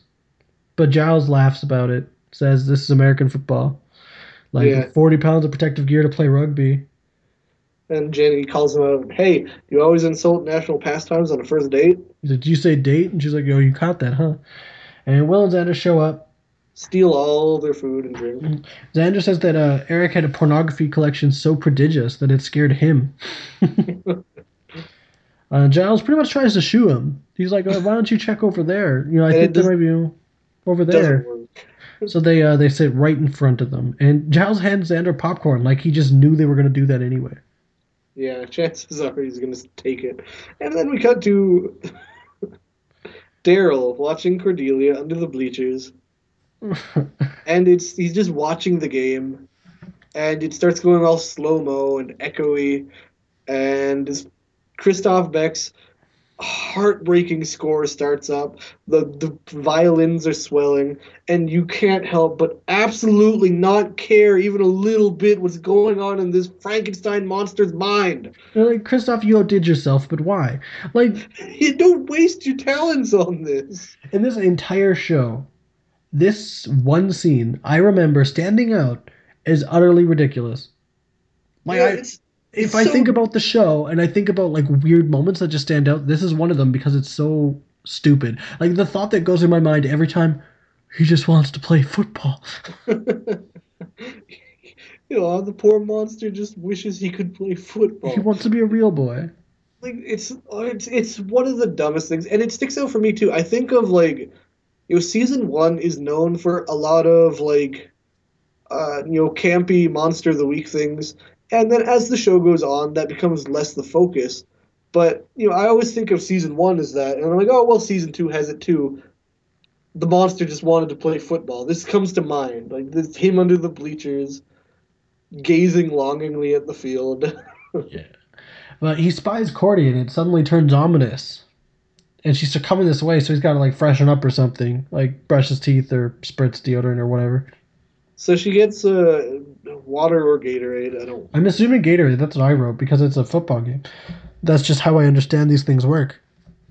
And Daryl kidnaps her And he in must a have public place. he must have football premonition. Maybe that's why he's such a good player. Because the second he grabs her, the crowd goes wild because of a play. So maybe that's why he was so good, because he was like a football psychic. And he knew like what was going to happen and when. And that's why he grabbed her at the right time. So he and Eric, they go to some old abandoned science lab thing. And Eric is going to saw off Cordelia's head. Cordelia sees Daryl and Scream. isn't as in love with him as she once was. She keeps saying, take it off, I won't scream, I won't scream. And then he takes it off and she screams. Yeah. And like, they didn't learn because Willow is supposed to be the damsel in distress. They're messing it up. Yeah, no one cares if Cordelia's in danger. But Eric says the weird line, it won't hurt, you'll feel a little pinch, but when you wake up, you'll have the body of a 17-year-old. Actually, you'll have the body of several, and they lift the sheets, and she screams again. But what kind of sentence is that? She is a 17-year-old girl. Yeah, I know. And so saying, like, if this was any other situation, saying you'll just feel a little, like it was a doctor reassuring you, you'll feel a little pinch, and then you'll wake up in the body of a 17-year-old. What is that supposed to mean? And yeah, Daryl has this insincere apology to Cordelia that he never noticed her, which is insincere purely because he's a bad actor. And what is Eric wearing here? Like a mechanic jacket? It's like a blue and red like mechanic's jacket, but it looks ridiculous. Yeah, Eric's got just a weird charisma to him. This creepy charisma. And Cordelia's just such a good screamer, I guess. Enough about Eric. He's not enjoyable. He's my fave. And so Buffy and Chris arrive too late, but Chris says where to find Eric. Say, Chris, why are you leading Buffy on this if you knew from the start where to go? Yeah, like why? Like what an ape man! Like just like you knew. Oh, they're gonna be in the old abandoned science lab. He's like, hey, let's go to the school, then home, then to school. Oh, they're probably at the lab. And the thing is, I thought the lab was in their basement. It was so misleading because you think the lab's in the basement, and it kind of is, but then there's also maybe another one. Maybe it's just confusing. And so then Eric. Maybe his basement is the old science lab. Eric is cleaning off the instruments. No, he's sanitizing them. He's sanitizing them. He's the great line, sterile enough for government work. Yeah. And Cordelia promises that if they don't chop off her head, she'll be their Christine Daae, but they're not buying it. They're like, no, you were doing this.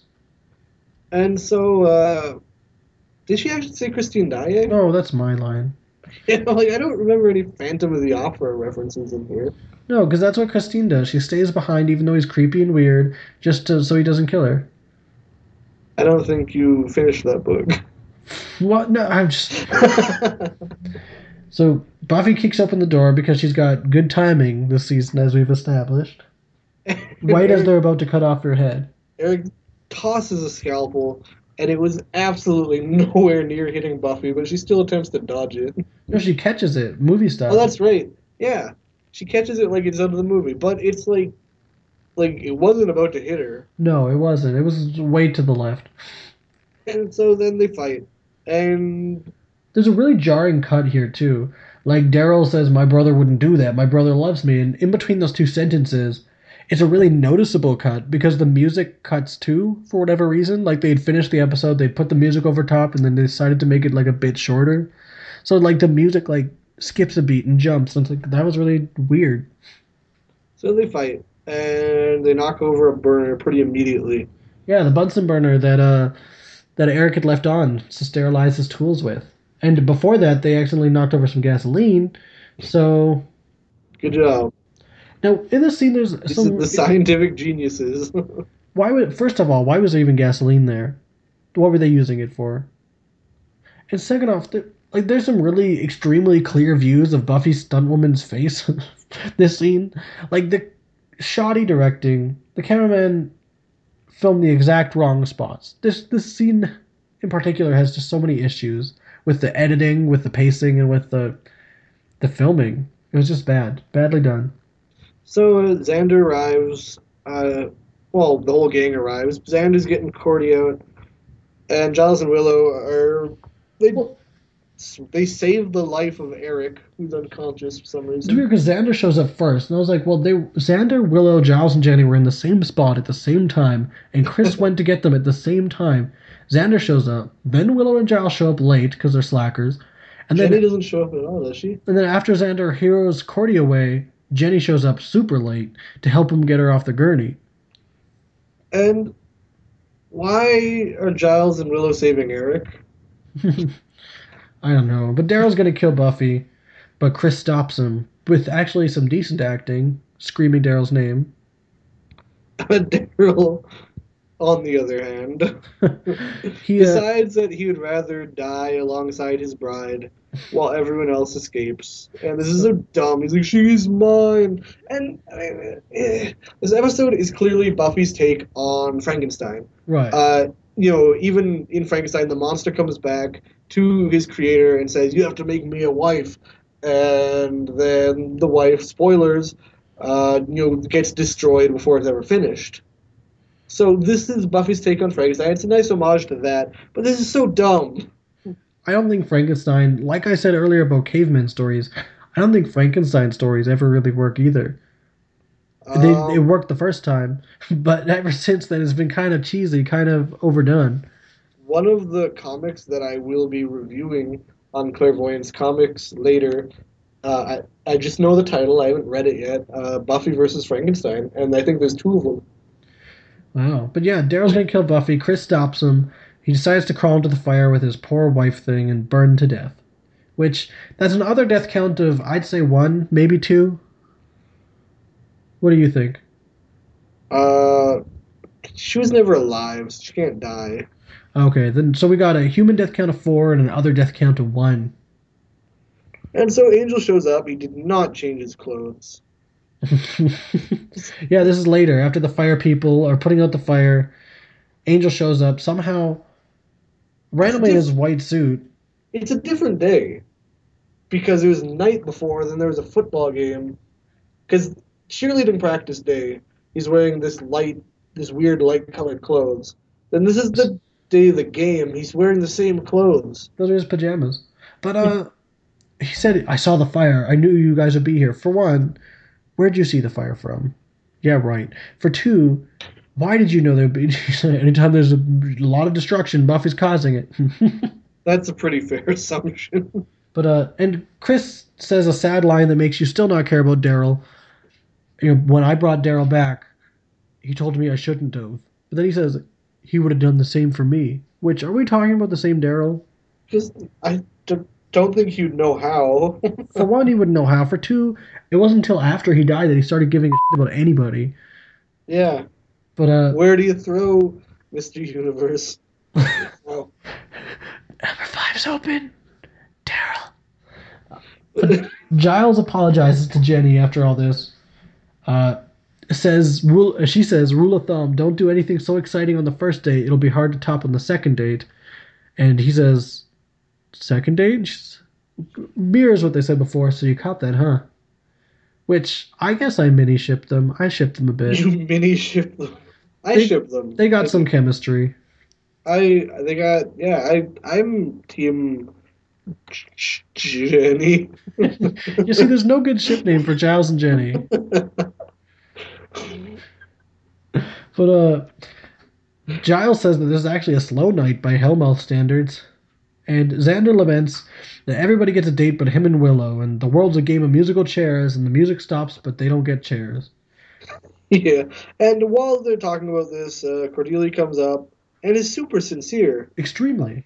She tries to, thank him, and she's just being nicer than she's ever been. Says, you're brave and heroic, and I'm just can't thank you enough if there's anything I can ever do.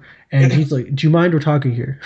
And then they go on talking about, why do you think that is? And he just blew it, and her charisma's face was just priceless. Like, well, excuse you. And he's like, yeah, where were we? Wondering why we never get dates? Yeah, why do you think? So the dramatic irony there is just beautiful.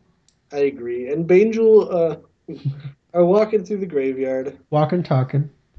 Buffy repeats, love makes you do the wacky, which Angel's like, what? Yeah, he's a little old. So Angel admits he was jealous earlier. He reveals he's 241. Yeah. Which, when do you stop counting birthdays? I think if I was that old, I'd be like, F it. Like, I don't want to count this anymore. And Buffy reassures him that she doesn't love Xander, that way. And I really What a man, I, though. Admitting his feel- fault, admitting he's jealous. yeah, and I totally feel Angel in this scene. Like he says, like he has this great line where he says, "I'm not jealous, that you love him. I'm jealous that he gets to always be there. Angel's only there at night. He can't always be with Buffy. He's only there at time." And let's relate a bit. I am in a long distance relationship, and so I totally get where he's coming from. I'm not jealous of your friends, but they get to be with you all the time. And That's not what I can't be there for you. And that's a great thing about Buffy and Angel's relationship is everyone can find something to relate to. It's a cheap writing trick. right. In making you insert yourself in the situation, it's a low blow, but everybody can relate to Buffy and Angel. And I think in It's some a way, smart writing trick. yeah, in some way, everyone can relate. Whether people, and I think that's why some people love Buffy and Angel because they can relate, and I think some people hate Buffy and Angel because they can relate. But there's such a real relationship, even though it's a vampire and a superhero. Yeah. And he says the great line, he gets to see you in the sunlight. And then the music builds up and gives me the shiveries. And the ship has returned to port. And this arrangement that's playing right now, it's not fully formed yet, but it's actually it's an arrangement of the song "Close Your Eyes," And which it's a motif that becomes quite common throughout the series. It's Buffy and Angel's kind of romantic theme. yeah, it's known throughout the series and even the spin-off series as Buffy's and Angel's love theme.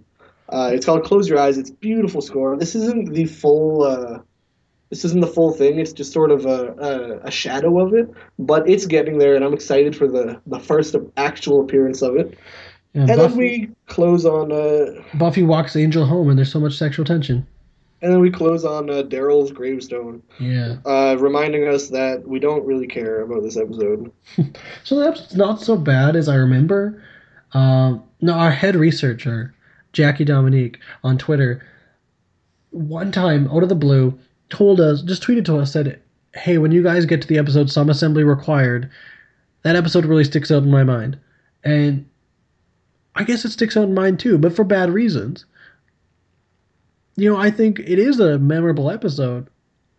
That's not necessarily a good thing. Yeah, I mean, I remember the stupid parts of the episode. But it did have so many redeeming parts that I forgot.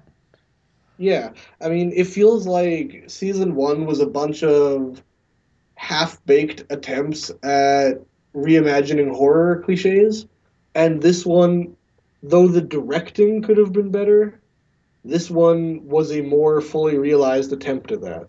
But the problem with it also is that I think part of season one trying to do that was where it failed, and season two doing it again is just calling back trying to be season one instead of realizing itself as the show that it can and will be. Yeah, I think that's one thing that it pops up occasionally.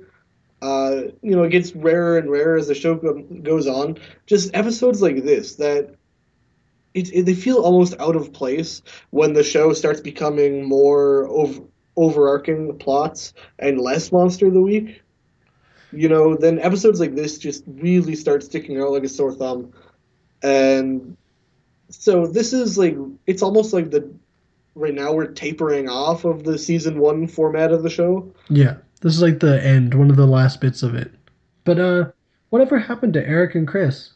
Is everything chill now? They're just hanging out. They go to school like normal. Eric's got a bit of a concussion. Chris's mom doesn't love him. What happened with them? We never find out. But no, but I don't care. Well, I want an Eric spinoff, to be honest. Eric, this is no. No, I'm good.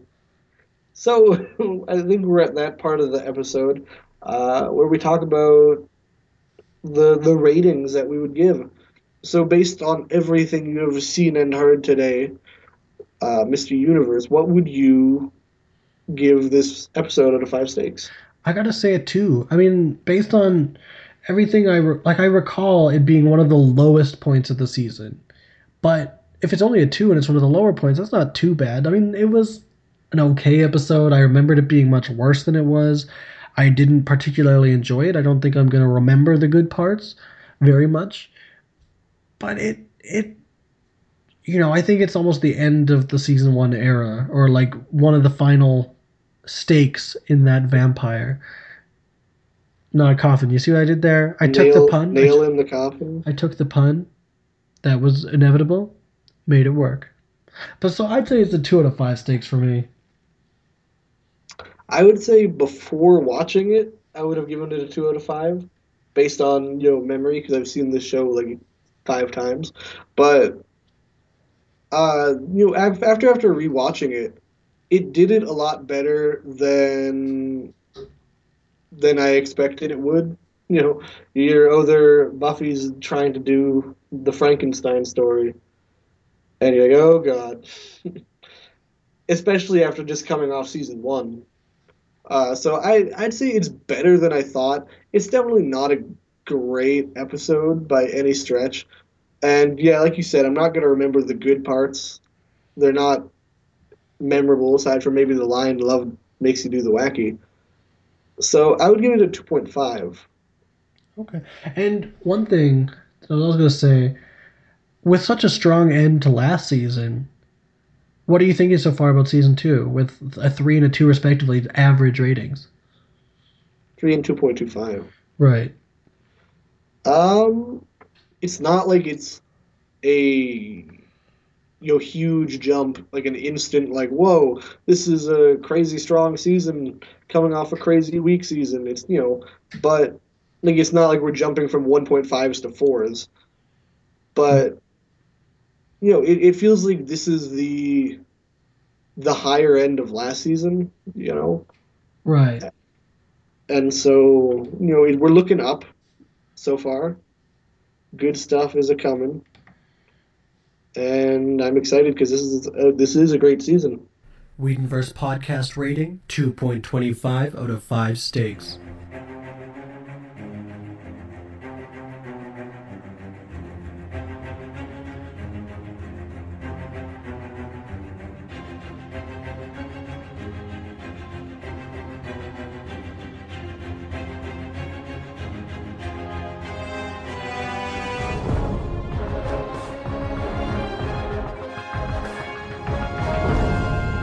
Clairvoyance Comics. This week on Clairvoyance Comics, I'm reviewing the first non-canon comic in the Buffyverse.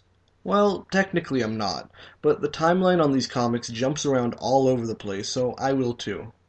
The comic I'm reviewing is Viva Las Buffy, which, while it takes place immediately after the origin and before Buffy Season 1, is actually an arc composed of Buffy the Vampire Slayer issues 51 to 54. Because of this, it somehow manages to spoil events from the television series up to Season 5, so I'm afraid I can't recommend it to newcomers as a follow-up to the origin. But the real question is, will I recommend it at all? Let's find out. Let me preface the review itself by saying I am a stickler for consistency and continuity, and I can't stand non-canon works. I hate the very idea of them. Will that fact color my opinion of most of the comics reviewed in this segment? Absolutely. Viva Las Buffy, as previously stated, consists of 4 issues published between November 22, 2002 and February 26, 2003. The issues were originally published separately as Buffy the Vampire Slayer 51, Broken Parts, 52, Full House, 53, Deuces Wild, and 54, The Big Fold. They were later collected and published as Viva Las Buffy on July 2, 2003. All 4 issues were written by Scott Lobdell and Fabian Nicieza, penciled by Cliff Richards, inked by Will Conrad, and colored by Dave McCraig, with lettering by Clem Robbins. Viva Las Buffy mostly deals with Buffy and Pike deciding to run away to Vegas after the events of the origin, but this comic has a jumpy narrative. Sometimes it's narrated by Pike like he's a doomed film noir protagonist. Other times, it focuses on Buffy's sadly deteriorating home life, Giles competing for the role of Buffy's new Watcher, and Angel. I don't really know what his purpose is in this comic, but he's present. The thing that confuses me probably the most right off the bat is the nature of the relationship between Buffy and Pike. In both the film and the comic The Origin, Buffy and Pike have no chemistry whatsoever. Yet in both they share a kiss. Even though there's nothing there, you can't deny there was supposed to be something there.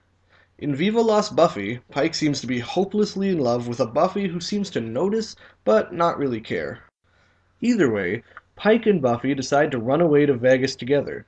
Is it because Buffy wants to escape her parents' constant fighting about her, or is it because they are fully aware of a casino-turned-vamp factory churning out new baddies? Both? It's never really made clear. But they get low-paying jobs at the Golden Touch Casino, which is essentially Shea Vampire. Meanwhile, in England, the Watchers Council is trying to decide who to choose as Merrick's successor. It's not terribly exciting, so I'm just going to gloss over that. Meanwhile, Angel... I don't know. I don't know what Angel is doing. He gets a job at the Golden Touch 2 as a bodyguard, and I really don't understand his purpose. I do know that you could cut him out of this comic, and the only thing that would change is it, as a whole, would make much more narrative sense. There are a lot of things I hate about this comic. Pike's narrating is whiny, and the scenes with Giles in England feel like an excuse to include every single Watcher we will ever meet in the series in one scene. It's like the writers are hoping we will clap our hands and say, "Oh, I remember them." Also, Angel. If there is one thing I do really enjoy, it's the art of Cliff Richards.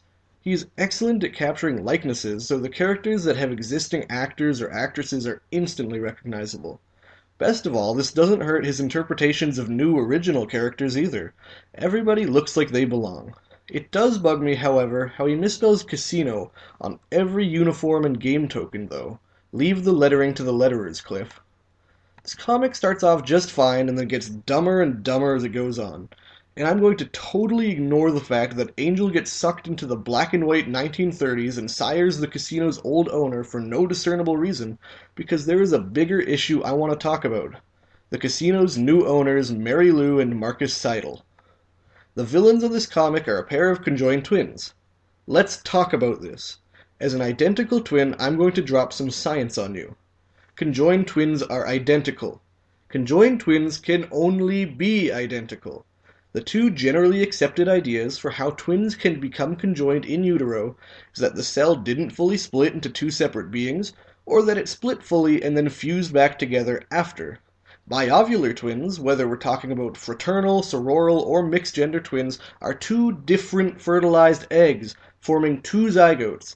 They are separated in the womb and are not identical because they were never the same cell to begin with. They just happen to be two babies growing in the womb at the same time. Therefore, non-identical twins cannot be conjoined. So how are Marcus and Mary Lou conjoined? The only theory I will accept is that one of them is transgendered, because anything else hurts my brain to think about. Unfortunately, the problems bleed deeper than that, as Marcus is a soulless vampire, and his conjoined sister Mary Lou is simply an evil human. What? What? Are they conjoined by a flap of skin? Deep breaths, Clairvoyant. Deep breaths. Now, Lobdell and Nicieza's X-Men comics shaped my childhood, but wow do they miss the tone of Buffy completely. Some people can slip into Whedon-speak like a Buffy-shaped glove. These two can't. Also, if they tried to make the comic consistent with the Buffyverse, which I know they did, they failed.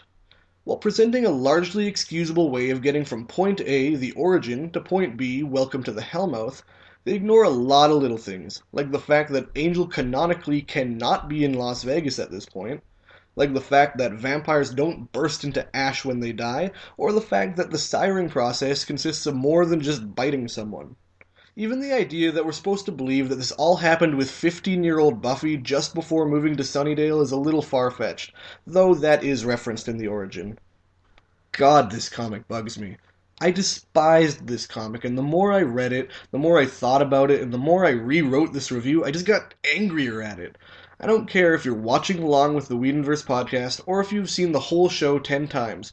Don't pick up this comic. Viva Las Buffy gets a dusting from me. Verdict? Dust. Join us next episode where we'll discuss Buffy the Vampire Slayer, Season 2, Episode 3, School Hard, and Episode 4, Inca Mummy Girl.